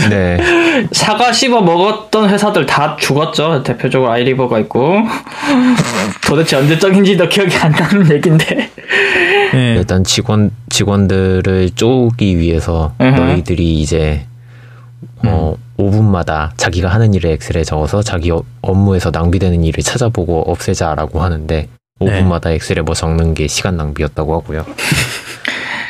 그때 이제 뭐 스마트폰 사업을 협약할 때 윈도우랑 협약을 했다고 하고 그때 윈도우 모바일 그건가? 네, 윈도우 그때는 모바일. 그럴싸해 보였어요. 2008년이면은 안드로이드가 막 첫 버전 나왔을 때예요. 그러니까 이거는 뭐 사실 이 사람이 이제 이거 글 쓴 사람이 얘기하듯이 병신까지는 아니었어요. 그 당시에는 사실 아이폰에 대항할 유일한 그거긴 했어요. 뭐 이거는 빼요. 생각해보니까 저도 처음에는 윈도우 썼으니까. 네, 저도 그때 2008년이야? 그때면 윈도우 폰 써봤을 때구나. 그러고 2010년에는 이제 그 피처폰에 집중하자라고 하고 미래 준비를 전혀 안 했다고 하고. 누구 때문에? 맥킨지 말 들었다가. 그리고 이제 핸드폰은 소프트웨어보다 하드웨어가 중요하다고 인터뷰하다가 사람들한테 까이고 직원들 모아놓고 스티브 잡스가 놀랄 만한 디자인 줄여서 잡놀디를 하라고 주문했다고 하고요. 그리고 임원진들이 삼성과 애플의 기세에 더 이상 휘둘리면 안 된다는 위기의식을 느껴서 다 같이 안양에 있는 삼성산에 올라가서 사과를 씹어먹는 퍼포먼스를 하고 내려갔다고 합니다. 여기는 한 단계 더 나갔네. 삼성산까지 올라가셨네. 참 대단하다. 올라가면서 직원들 욕했을 그림이 아주 눈에 선합니다. 그러니까 결국은 이게 뭐 전략적 선택을 계속 잘못했죠. 어떻게 보면은 결국은 뭔가 계속 헛발질 제가 기억하는 헛발질은 걔였어요. G5. 왜냐면 그게 그때 딱 제가 덕이어 있었을 때였기 때문에 이거를 보면서 이거를 계속해서 하겠다라고 하면은 니네 어떻게 하려고 그러냐. 그러면 디자인 여기서 그냥 정체되는 건가 이게? 이 디자인 몇 년을 애플도 아니고 아이폰도 아니고 이걸 이 디자인에서 몇 년을 써먹으려고 그러는데 그래도 그 당시에 그 G5 발표 당시에 LG는 분명 그랬거든요. 우리 이거 계속해서 쓸 거다. 다른 모듈 사셔도 다른 다음 차세대 폰에서 계속 쓰실 수 있다. 이랬거든요. G6 때 바로 버렸어요. 이런 헛발질을 계속했죠. 그냥 그렇게 헛발질 계속하면서 그러고 그거 만들고 무슨 쿼드덱 들어가고 그러면서 헛발질 하다가 그러네요. 헛발질도 있었고 스마트폰 초기 때 불량도 좀 심했고 그때 옵티머스 시절이었던 걸로 기억하는데 네. 막 자료가 날아가니 많이 하는 불량이 있었던 걸로 기억하거든요. 그때 이제 시장을 완전히 잃었던 것 같아요. 제가 생각하기엔. 그래서 이 모든 게 예견됐다. 이건 무슨 소식이지? 그러니까 사실은 뭐 어떻게 보면은 타이밍이 안 좋았 그 마케팅 드리븐 컴퍼니로 전환을 하는 게 나쁜 아이디어는 아닐 수도 있어요. 근데 그거는 물론 할 건 했을 때 얘기고요. 뭐 할 건 했을 것도 문제 얘기고 그다음에 기반 기술이 갖춰져 있었을 때의 얘기인데 지금 이렇게 스마트폰으로 막 바뀌고 있는 상황에서 미안해요. 예. 하여튼 네. 이렇게 스마트폰으로 바뀌어가고 있는 상황이잖아요. 그 상황이었잖아요. 이제 아이폰 막 나오면서 스마트폰의 그 대변역 이런 게 이제 그런 게 일어나고 있는 상황인데 이 상황에서 지금 R&D의 비용을 줄인다고 하면은 대비할 방법이 없죠, 그냥. 그쵸. 네, 그래서 그 타이밍이 굉장히 안 좋았던 것 같아요. 그러니까 뭐 사실 그래서 LG가 왜 백색가전은 이런 상황에서 백색가전이 왜 잘 됐겠어요. 백색가전은 변하는 게 그렇게 많지가 않아요. 이제는 뭐 거기다 할 수 있는 게 그렇게 많지는 않잖아요. 뭐 TV가 조금 예외긴 하다. TV는 뭐 OLED 디스플레이 기술이 맨날 달라지니까. 근데 웬만한 백색가전에서는 그렇게 뭐가 많이 달라지진 않잖아요. 근데 그러다 보니까 거기는 뭐 마케팅 드리븐에서 성공한 경우 뭐 성공했나 모르겠지만 그 경우가 있죠. 뭐 예를 들면 이제 시그니처 라인 굉장히 비싸게 나름 성공했잖아요. 시그니처 라인 뭐 그 되게 고급화 해갖고 백색가전을 그거는 이미 그 LG가 백색가전에 대한 이제 그런 기반 기술이 있었기 때문에 문제가 없었던 건데 이거를 아직 기반 기술이 아무것도 없는 상태에서 이거를 폰에다가 적용을 해라 이러니까 네. 기반 기술도 기반 기술인데 이제 시장에서 존재감이 있는 회사가 그런 걸 해야지. 뭐 그러니까요. 백색가전에서는 이제 존재감이 있었으니까. 그러니까. 역시나. 근데 네. 기술은 있다고 쳐요. 뭐 사실 있는지도 잘 모르겠지만 만드는 거 보면 없는 건 아닌 것 같아요. 근데 이미 이제 시장에서 존재감 없는 회사가 되어버리는데 이제 그런 회사가 이상한 거 하고 있으면 누가 삽니까? 그게 문제라고 생각을 하고 중간에 야식이 와가지고 예 코로나 일상이죠. 뭐 하여튼 그래서 저는 좀 이게 결국은 예견된 참사였다는 거죠. 어떻게 보면. 네. 그래서 저는 지금이라도 빼는 그러니까 이런 분도 있어요. 요즘은 모든 게 이제 스마트폰으로 연결될 건데 스마트폰을 포기하면 안 되지 않냐. 그런데 저는 포기하는 게 맞다고 봐요. 포기 안 하는 기회비용이 6조 원, 7조 원 이러면은 그거는 포기하는 게 맞아요. 저는 아직도 스마트폰으로 모든 이런 전자회사가 스마트폰 그게 하나씩 있어야 된다라는 그거는 그 가정은 저는 뭐 틀렸다고 생각하고 하다 못해. 저 IT 쪽 봐봐요. 그 마이크로소프트하고 아마존은 그런 거 없는데도 잘 돌아가잖아요, 솔직히. 그러니까 자기가 잘하는 부분에 집중을 하고 잘 못하는 데에서는 발 빼는 게 맞죠. 예, 그게 아니더라도 이제 LG는 휴대폰보다 더 큰 신사업 하나 물었던데요, 뭐요? 자동차 전장 회사 중에 아주 큰 데가 있어요. 어디더라? 매그나라고. 거기랑 이제 합작 회사 만든다고 하던데, 그거 하면 돼요. 그게 아까 얘기한 마그나 슈타이어 아니에요? 다를걸요? 캐나다 캐나다 회사야? 마그나 슈타는? 다른 회사인데? 그거 오스트리아인데. 마그나라는 데가 또 있어? 마그나 있어요. 자동차용 전자 부품 만드는 회사인데, 이게. 자동차 제조업체는 캐나다 모빌리티 기술에서. 여기랑 합작 회사 만든다고 했던 것 같아요. 그래서. 차라리 여기에 집중하는 게 낫지. 이게 그러니까 스마트폰을 안 만든다고 해서 그게 뭐 가망이 없는 건 아니라는 거. 그렇죠. 네. 스마트폰을 자기가 안 만든다고 해서 이런 IoT 이런 거 못 하는 거 아니기 때문에. 뭐 도리어 이렇게 자기네들이 이제 엑짓을 하면서 도리어 이제 범용성을 늘리려고 노력을 해서 도리어 그 방법으로 성공을 할 수도 있죠. 마이크로소프트도 충분히 그 방법으로 성공을 한 거고. 지금까지 스마트폰에서 난리 6조 원이면 그 6조 원 가지고 다른 거 했으면은 자기가 하고 싶은 거 할 수 있어요. 그렇죠. 그거는 부정 못해요, 진짜. 그렇다. 6조 원이면 안 될 게 어딨어. 하여튼, 네, 뭐, 지금이라도 뭐, 이게 나올 수도 있죠. 네. 좀, 약간, LG 입장에서는 이제 나름의 그, 긴 역사를 포기하는 거니까, 어떻게 보면, 그게 아쉬울 수는 있겠다고는 싶은데, 이제 LG 입장에서. 하지만, 어쩌겠어요.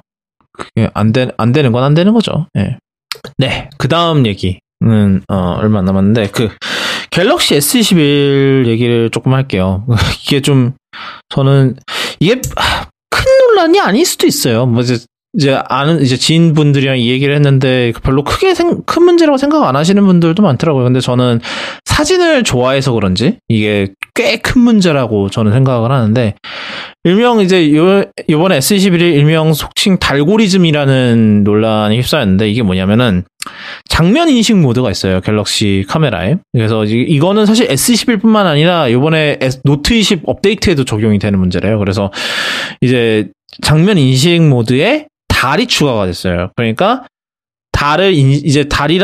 이제 사용자가 달을 찍고 있다라는 걸 인식을 하면 이에 맞춘 무슨 뭐 이제 알고리즘이 동작을 하는 뭐 그런 방식인데, 그래서 이걸로 찍으니까 달이 꽤 괜찮게 나와. 괜찮네 막 이러고 있었는데, 이게 알고 보니까 달의 이제 크레이터 이제 패턴, 왜냐면 달은 어차피 이제 지구로 공전을 할 때 어차피 같은 면을 계속 보면서 공전을 해요. 지구를.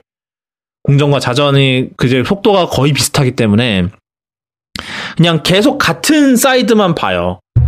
그래서 그러다 보니까 거의 이제 우리가 보는 이제 달의 이제 그 크레이터나 이런 거 거의 똑같거든요. 그래서 삼성이 그거를 이용해서 그거를 붙여넣기를 한다는, 그 패턴을 합성을 한다는 거예요. 이제 사진을 후처리하는 과정에서. 그러니까 후처리의 범위를 넘어서는 거죠. 그러니까 이거는 이제 제가 이따가 그거가 어떤 건지 제가 이따가 얘기를 할 건데, 이게 뭐 사용자들과 그다음에 지금 투고 프로그램 하고 있죠. 그거를 통해서 써본 사람들이 이런저런 실험을 다양하게 해봤어요. 그래서 이거를 해보는 방식이 이제 달의 사진을 띄워요. 그러니까 뭐 컴퓨터든지 어디에든지 뭐 핸드폰이라든지 띄워요. 그 다음에 이거를 이제 줌을 해서 이제 장면 인식 모드를 가동을 시켜서 이제 달인 거를 인식하게 한 다음에 사진을 찍어요. 근데 이거를 보면은, 그래서 이제 제가 이제 봤던 첫 번째 실험은 뭐였냐면, 달을 이제 하나는 이제 제대로 된 방향으로 놓고 찍었고, 하나는 반대로 놓고 찍었어요. 근데 이제 보통 이제 30배 줌을 하면은 이제 패턴이 완전히는 안 보이거든요. 그래서 이제 그 삼성도 그거를 감안을 해서 약간 그 30배 줌을 해서 알고리즘이 적용이 됐어요. 근데 달을 제대로 된 방향에서 찍은 사진은 이제 달을 제대로 인식을 해서 그 크레이터가 붙여져, 이제 그 텍스처가 들어갔어요. 근데 반대로 찍은 애는 얘가 달이라는 걸 인식을 못해서 그냥 그 상태 그대로 찍었는데, 이제 이 두 개의 비교 사진을 자세히 보면은 그 오른쪽 아래에 그 타이코 크레이터라고 해서, 이거는 이제 그냥 하얀색 점으로 보여서 잘 안 보이는 부분이에요. 그래서 반대로 이제 거꾸로 찍었을 때는 이 부분이 안 보였는데, 제대로 된 방향에서 찍었을 때는 이게 30배 줌으로는 잘 안 보여야 할 크레이터까지 선명하게 보였다는 거예요. 그러니까 그 부분은 합성을 했다. 미리. 포토샵처럼 합성을 했다. 이것도 있었고, 이제 다른 실험은 뭐였냐면, 이제 달에 이제 무슨 약간 초승달 같은 그거를 사진을 이제 다운을 받은 다음에 포토샵을 일부러 블러 처리를 먹였어요.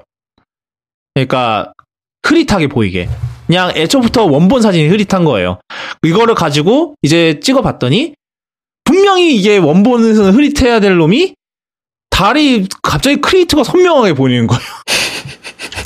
이거 갖다 붙인 거죠, 그냥. 그냥 텍스처 그냥 적당히 이어붙이기 한 거예요. 그거 모양에 맞게. 왜냐하면 제가 아까 말씀드렸잖아요. 잘 붙인 거죠, 예. 왜냐하면 제가 아까 말씀드렸잖아요. 어차피 어차피 계속 같은 쪽만 보거든요. 지구에서는. 그렇죠. 어차피 삼성 입장에서는 그냥 어차피 같은 쪽만 보이니까 그냥 달이라고 인식을 하면은 그 반달 그거 모양만 적당하게 잘라서 갖다 붙이자 이렇게 된 거예요. 알고리즘을 짠 방식을. 발상은 좋죠. 예. 발상은 좋아요. 근데 이걸 공지를 안 한 게 문제죠. 이게 그리고 끌 수 없는 게 문제고 S20에서는 끄는 게 되는 걸로 알고 있는데. 근데 이게 뭐가 문제냐면 분명히 그 장면 인식을 끌 수가 있어요. 그래서 분명히 껐는데도 적용이 된대요. 21에서는 껐는데도 적용이 되고 20에서는 끄면 끄는 걸로 보이는데 지금. 예. 근데 이게 합성이라는 걸 이게 본질적으로 합성이라는 걸 제대로 말을 안 해주는 게 문제고 끌 수 없는 것도 문제고 그래서 합성이라고 말을 안 해주는 게 뭐가 문제냐면 이걸 보고 사람들이 우리 갤럭시의 줌 성능은 이 정도다. 30배 줌을 해도 이 정도로 아주 선명하게 찍힌다고 착각할 수가 있어요.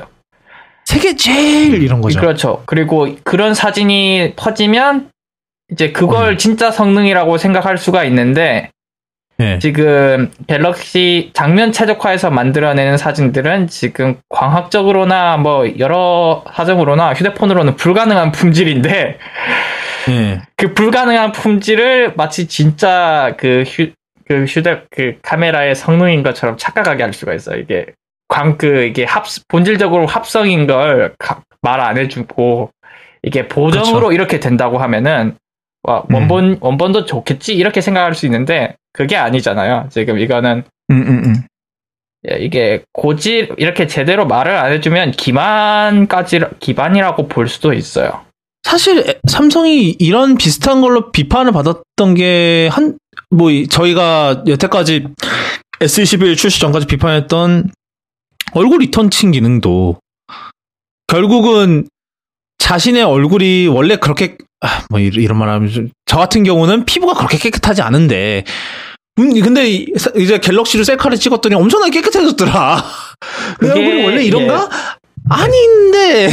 맞아요. 그게 정신 건강에도 안 좋다는 연구 결과가 있는 걸로 알고 있고 마치 그게 본인의 진짜 모습으로 착각하는 경우도 생기고 그래서 그런 거를 보다 보면 이제 본인의 이미지 형성에 안 좋다. 특히 어릴 때부터 그런 걸 만지면서 이제 그런 걸 접하면서 쓰면 더 안 좋겠죠? 이게 그러니까 사실은 어차피 포토샵으로 나중에 적용하지 않냐 이런 얘기도 하잖아요. 근데 포토샵은 알고 하잖아요. 그거를. 그죠. 알고 하는 거랑 사실 알고 이거를 하는 거랑 나도 모르는 사이에 이게 적용된 거랑은 좀 다르죠. 그래서 저는 사진관에서 막 그렇게 과도하게 포토샵 하는 것도 좀 문제 있다고 봐, 솔직히. 아니, 예전에 저희 필리핀 동료가 저희 회사에서 다니는, 한국 들어와서 다니는 외국인 동료가 있어요. 근데 어디에 필요해서 증명사진을 찍었대요.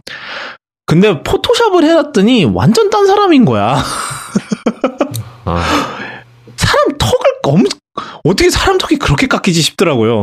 그래서 내가 이거 누구냐 그랬더니 옆에서 포토샵 하는 거를 지켜보는데 정말 참 여러 생각이 들더래요. 그러니까 그러니까 결국은 이것도 어떻게 보면은 이제 컴퓨테이셔널 포토그래피, 그러니까 우리가 얘기하기는 이런 AI랑 이런 거를 조합을 해서 이게 이런 스마트폰 센서가 갖고 있는 한계를 가지고 최대한으로 해내는 게 있잖아요. 그러니까 이 한계를 갖고 이 한계의 선에서 최대한 노력을 하는 거, 그러니까 최대한 보정을 해주는 선이 있고, 근데 그거는 그럴 수 있다고 쳐요. 왜냐하면 스마트폰 어차피 센서는 진짜로 한계가 있으니까, 그 크기를 키울 수 있는 한계가 있으니까 이 있는 걸 가지고 최대한 소프트웨어를 통해서 최대한 괜찮게 보이도록 보정을 해주는 거죠, 어떻게 보면은. 근데 이 보정의 정도도 얘기가 많죠. 뭐 픽셀은 이 정도로 보정을 하네. 아이폰 같은 경우도 사실 옛날에는 좀 보정을 좀 심하게 뭐 하이라이트를 너무나 뭐 이제 어두운 부분을 너무 밝힌다거나 뭐 이런 식으로 해서 비판 많이 받았다가 이제 뭐 한 11, 12쯤에 와서 많이 수정을 했거든요. 그 부분을. 그러니까 뭐 그런 이제 뭐 그런 정도는 뭐 그럴 수 있다 쳐요. 그러니까 뭐 이미 그러니까 있는 걸 갖고 최대한 이제 잘 보이게 만들려고 이제 보정을 해주는 거니까. 근데 이거는 이미 있는 거잖아요. 얘는 근데 이거는 사실상 무에서 유를 창조한 거잖아요. 어떻게 보면은.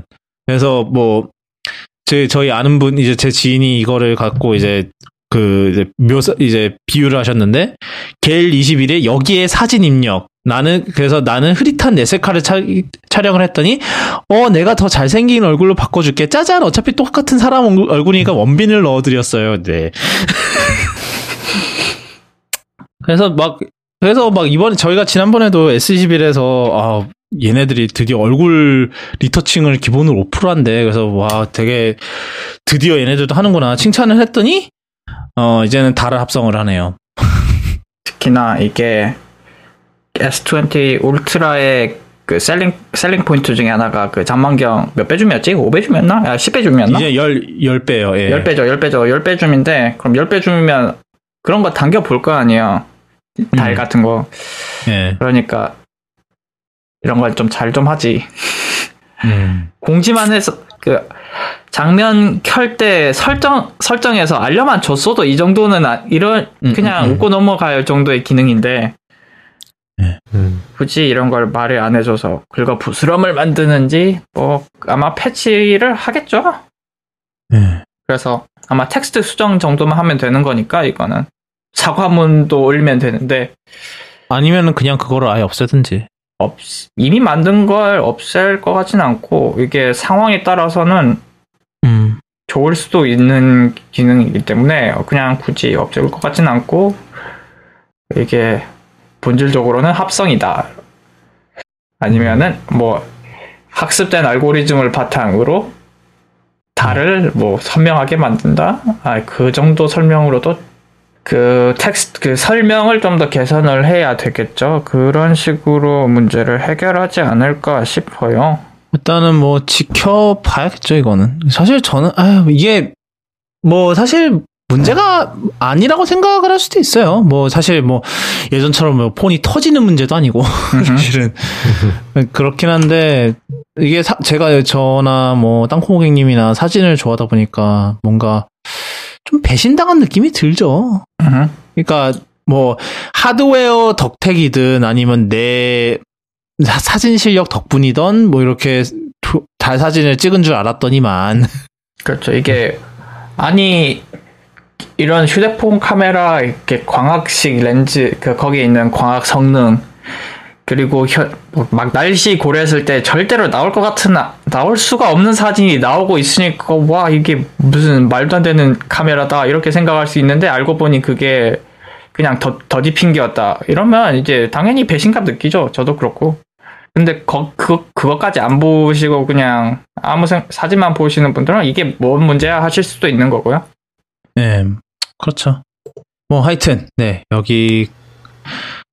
이거는 여기까지고 그 다음 마지막으로 이거는 저희 땅콩고객님이 그 S21 울트라를 써보셨다고 해서 그냥 간단하게 투고로 아주 잠깐 만져봤는데 지금 코로나 때문에 카메라 같은 건 아주 많이 테스트는 못 해봤고요.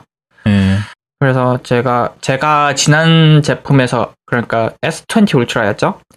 지난 제품에서 가장 불만이었던 거 초점 AF 거의 그냥 이거는 못 쓸 수준이다라고 얘기를 했었던 것 같은데 그런데 이제는 이제 많이 개선됐어요. 굉장히 잘 잡아서 이제 초점 측면에서는 불만이 없었고 뭐 카메라 품질은 좋아요. 굳이 그런 뭔가 기만 안 해도 될 정도로 좋은데 왜 그렇게 했는지는 잘 모르겠고요.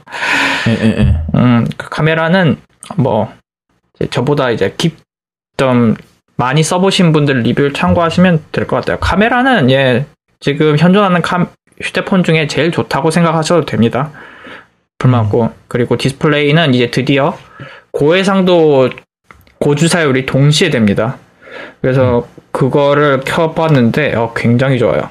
그래서 120Hz가 딱 처음부터 와닿더라고요. 이 제품은. 이제 그걸 보고 이제 아이폰을 보면 뚝뚝 끊기는 게 눈에 보일 정도로 스크롤링 이런 게 좋고, 그리고 배터리 영향 분명히 가게야 가겠죠. 근데 그렇게 와닿지는 않을 정도였고, 그래도 이제 막 게임을 하루 종일 하는 게 아니라면 하루는 갈 겁니다. 네. 그건 좋고, 이제 다만 이제 제가 했을 때 불만스러웠던 건, 이제 이런 고사양 휴대폰을 사는 분들은 게임 같은 이제 고성능 작업을 하겠죠. 해봤어요. 예, 발열 문제가 확실히 있더라고요. 발열 있고, 그래서 게임 같은 거 할 때 프레임 뚝뚝 떨어지는 게 눈에 보이더라고요. 이제 열받으면. 엑시노스만 그런 건 줄 알았는데, 이제, 어디지? 그 888 버전도 그렇다고 하더라고요. 그건 이제 안 써봐서는 모르는데. 일단 지금 발열 문제거는 지금 뭐 그 블루님도 알아보고 계신다고 그때 얘기를 했던 것 같거든요. 그래서 제가 뭔 테스트를 해봤냐면, 그래서 와일드 라이프라고 있어요. 3D 마크. 그거를 해봤는데, 이제 거기서 그게 뭐냐면 이제 3D 장면을 이제 렌더링을 하는 거에 한 20번 돌려야 꽤나 그래픽 연산이 많이 필요한 작업을 한 20번 돌리는데, 이제 그래서 프레임 레이트가 얼마나 평균적으로 나오나를 보여줘요. 이제 그래서 제가 그거를 돌렸는데, 잠시만 그거를 보여드려야 되는데, 그게 구글 포토에 있네. 그래서 그걸 스테빌리티라고 이제 퍼센티지로 보여줘요. 이제 얼마나 유지가 잘 되나. 그래서 보니까 한 60% 그렇게 나오더라고요. 그런데 만약에 그걸 손에 쥐고 한 게 아니라 책상 위에 올려놓고 돌린 거니까 손에 쥐고 할 때보다 상황이 더 좋죠. 그런데도 이제 유지력이 굉장히 떨어지는 걸로 나오는데, 네. 손에 쥐고 하면 이제 체온도 있겠죠. 그러면 더 안 나온다는 그렇죠. 얘기고. 그래서 그러면 이제 좀 시원한 환경에서 하면 더 잘 나오나, 그걸 테스트하기 위해서 이제 차가운 곳에서 해봤더니 이제 그때는 88.9%. 그러니까 이게 점수로 나오거든요. 책상 위에 올려놓고 했을 때는 이제 처음엔 5,300점 나오던 게 이제 4,700점 쭉쭉쭉쭉 떨어져요, 얘가. 근데 이제 시원한 곳에서 하면은 계속 5,000점 넘게 나오고, 이제 아이폰 테스트한 결과도 있을 텐데, 아이폰 12 프로 5 테스트. 아이폰은 몇 점 나오더라? 아이폰 테스트를 하면은, 아이폰도, 그 아이폰 테스트 점수는 다음에 보여드리는 걸로 하고 지금 안 보이네요. 그래서 이게 수치로 얘기하면 별로 안 나왔으니까 이제 프레임 떨어지는 게 눈에 보이더라. 그게 좀 더 와닿겠죠? 그래서 아이폰의 경우는 6,500점 이렇게 나오네요. 그렇죠. 6,500. 아이폰보다 점수도 이 기준으로는 벤치마크 점수가 덜 나오는데 유지력도 좀 많이 떨어진다. 라고. 그러면 이제 언제 이게 체감이 되는 게 언제냐? 이제 원신 같은 최근 이제 인기 많고 고사양의 게임을 인기 많은 고사양의 게임을 할 때 프레임이 뚝뚝 떨어진다라는 걸 볼 수가 있고, 그래서 제가 해봤을 때 이제 사양 높여서 60Hz로 하니까 아주 따끈따끈해지더라고요. 이제 손난로가 따로 필요 없을 만큼. 그건 뭐 당연한 건데, 이제 프레임이 너무 떨어지니까 60Hz는 못한다고 생각하면 될 정도고, 유지를 못해요, 그냥. 그래서 그게 가장 불만이었고, 그리고 이제 E급 사양에서 그거를 유지를 못한다는 건 좀 문제가 좀 많죠. 네. 아마 아이폰도 지금은 아마 유지가 안 되는 걸로 알고 있는데, 그게 iOS 패치가 되면 좀 개선이 되는 걸로 알고 있어요. 14.4가 지금 릴리즈 캔디데이트인 상태로 알고 있는데, 지금 녹음일 기준 오늘 새벽에 나올 거예요.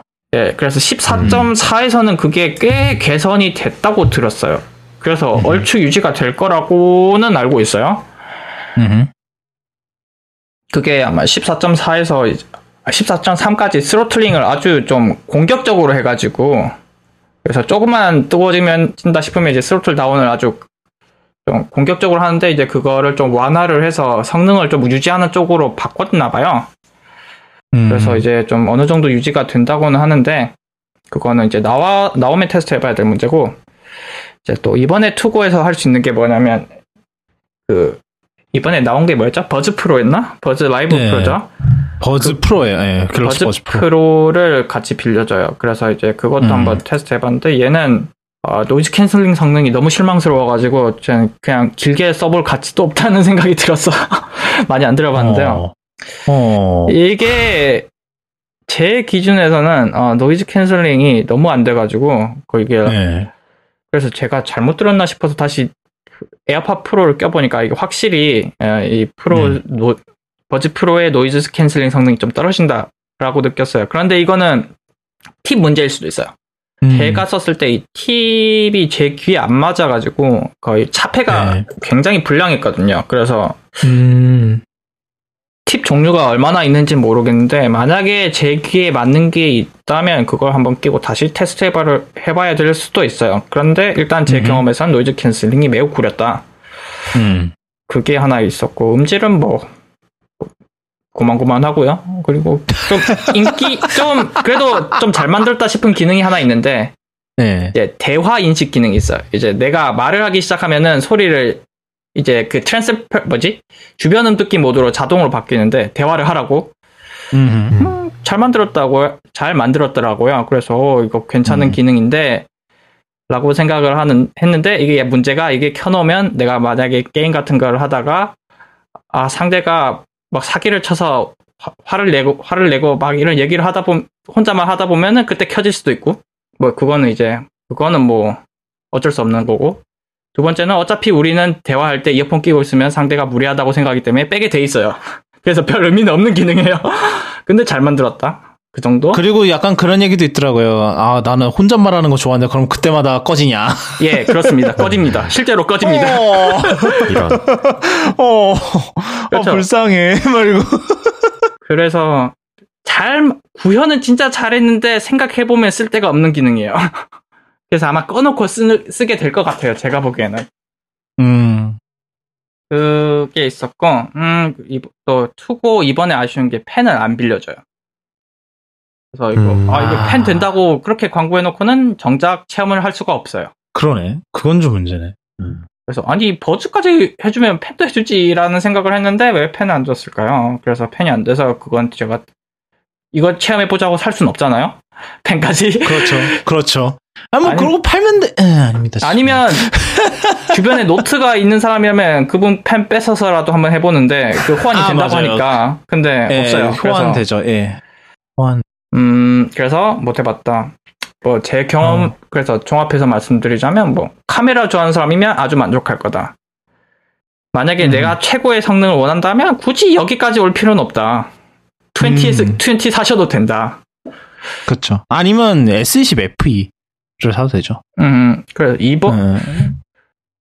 그래서 스로틀링이 좀 워낙에 커가지고 지난 세대랑 성능 차이가 크게 안 느껴질 거라는 의견이 있어요. 그 정도구나. 이게 저는 지금 계속 달고리즘 그것만 봐서 달 관련 문제만 봐서 스로틀링이 그렇게 큰 줄은 몰랐는데 크긴 큰가 보네요. 네. 그리고 뭐 또 그것도 있어요. 이제 워낙에 발열이 커지니까 이게 발열이 높아지면 발열을 낮추기 위해서 시스템에서 그 디스플레이를 확 낮추고 밝기를 낮추거든요. 그게 확 느껴질 정도로 느껴져요. 중간에 이게 개입하면은. 그리고 그 타이밍이 좀 생각보다 이르더라고요. 그 말인즉 이게 발열이 좀 많다. 근데 뭐 이건 막 무지막지한 고사양 게임 할 때의 얘기고 캐주얼 게임 하시는 분들 아니면 게임 안 하시는 분들은 별로 안 와닿을 것 같은 느낌? 근데 뭐 사실 게임을 많이 안 하시면은 굳이 울트라까지 사실 필요도 없었겠죠. 애초에 울트라를 사시는 분들은 그런 것도 원하시고 뭐 그런 경우가 많지 않겠어요? 아니면 뭐 카메라 때문에 있거나. 근데 카메라도 별 신경 안 쓰고 잠만경까지 필요는 없다. 그러시는 분들은 뭐 S20까지만 하셔도 될 거예요. 저는 막 그 정도의 줌을 가장 많이 쓰는 경우가 뭐였냐면 달도 그래요. 뭐 보름달 와 오늘 달 이쁘다 이러면서 찍은 경우가 있긴 한데 고양이 길냥이들 왜냐하면 길냥이들은 좀 경계를 하잖아요. 그래서 특히 몇 번 얘기했나 모르겠는데 저희 집 지하 주차장에 길냥이들이 살아요. 지하 주차장 안에 살아요. 따뜻하니까. 왜냐하면 천장에 온수 파이프가 흘러서 겨울에는 그냥 거기에 다 옹기종기 모여서 살더라고요. 그래서 막 이제 뭐 출근하러 가다 보면은 그렇게 이따금씩 보거든요. 근데 이제 얘네들 찍으려고 보면은 옛날에는 되게 멀리서 잡기 힘들었는데 요즘은 그래도 아이폰도 그렇고 그 기술이 많이 나아져서 이제는 꽤 괜찮게 찍더라고요. 근데 이제 뭐 그 사이에 잔망경 카메라가 또 있으면은 그래도 고양이 사진을 더 잘 찍으려나? 막 이런 생각이 들긴 하거든요. 근데 그런 거 외에는 사실 필요성을 잘 못 느끼겠어요. 그래서 그런지 저도 그 큰 카메라 쓸 때도 별로 줌 잘 되는 거에 대한 미련이 별로 없기는 하거든요. 네. 근데 이게 또 부모님들한테 어필할 수 있는 기능인데 지금은 또 코로나 때문에 별 해당은 없고 이제 왜 부모님들을 위한 기능이냐면 막 발표회 같은 거 할 때 멀리서 찍어야 되잖아. 그러네. 그런 게 있네요. 예전에는 그런 걸 뭘로 했냐, 이제 줌 많이 되는 캠코더, 그래서 캠코더가 많이 팔렸었는데. 그렇죠, 많이 팔렸죠. 예. 그거를 이제 뭐로 할 수 있냐?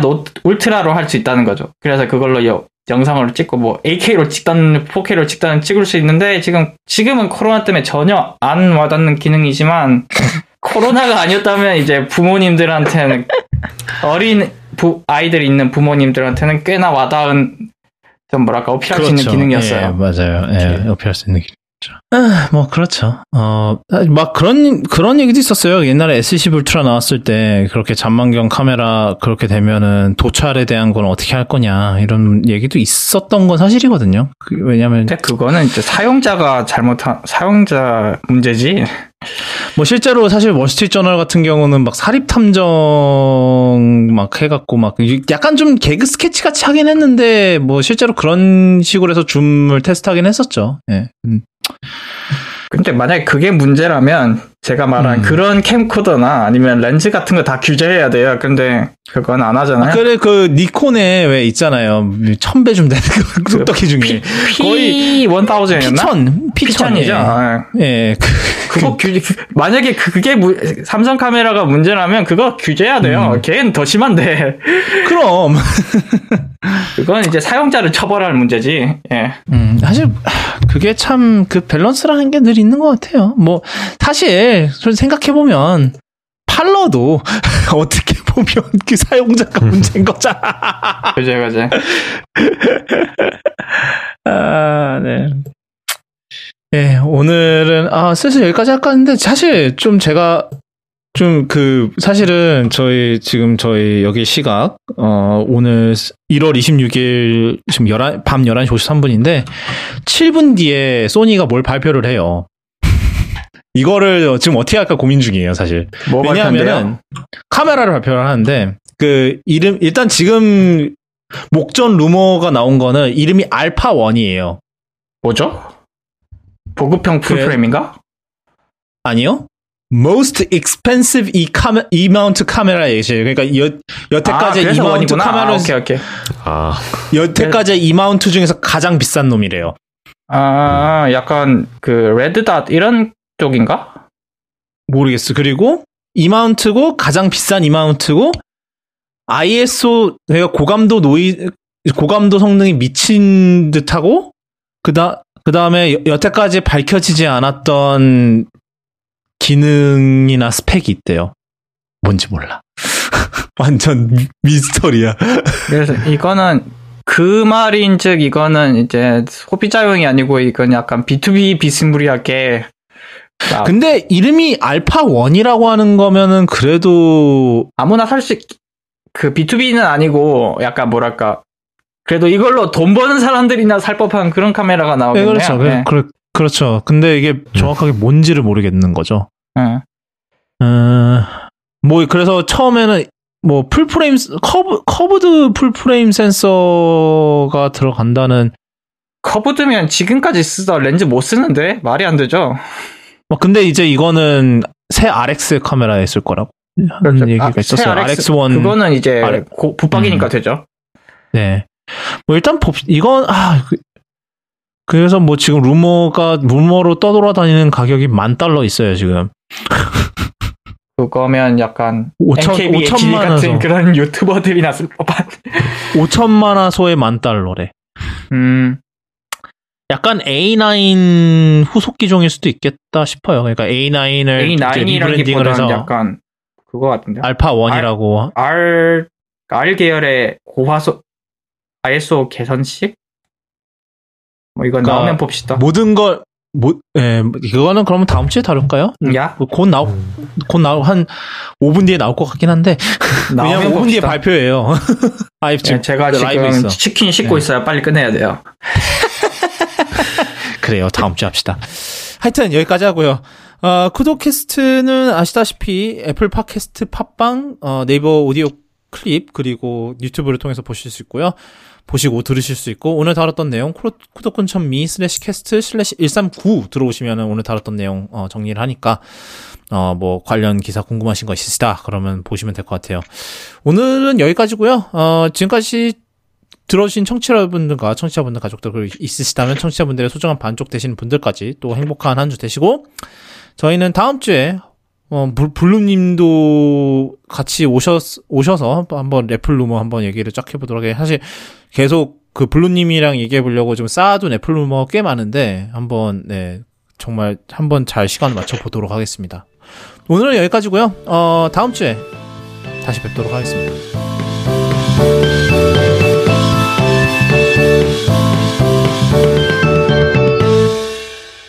그때 봬요. 녹음 끝. 좀 치킨 먹을까? 한번 궁금하게 한 이마운트면은 렌즈 교환식일 테고. 당연하지. 이마운트 붙박이 말이 안 되지. 그럼 마운트 빼놓. 이 소니 놈들은 일본 회사면서 일본 시간 0시에 발표를 하면 어쩌라는 거야, 진짜.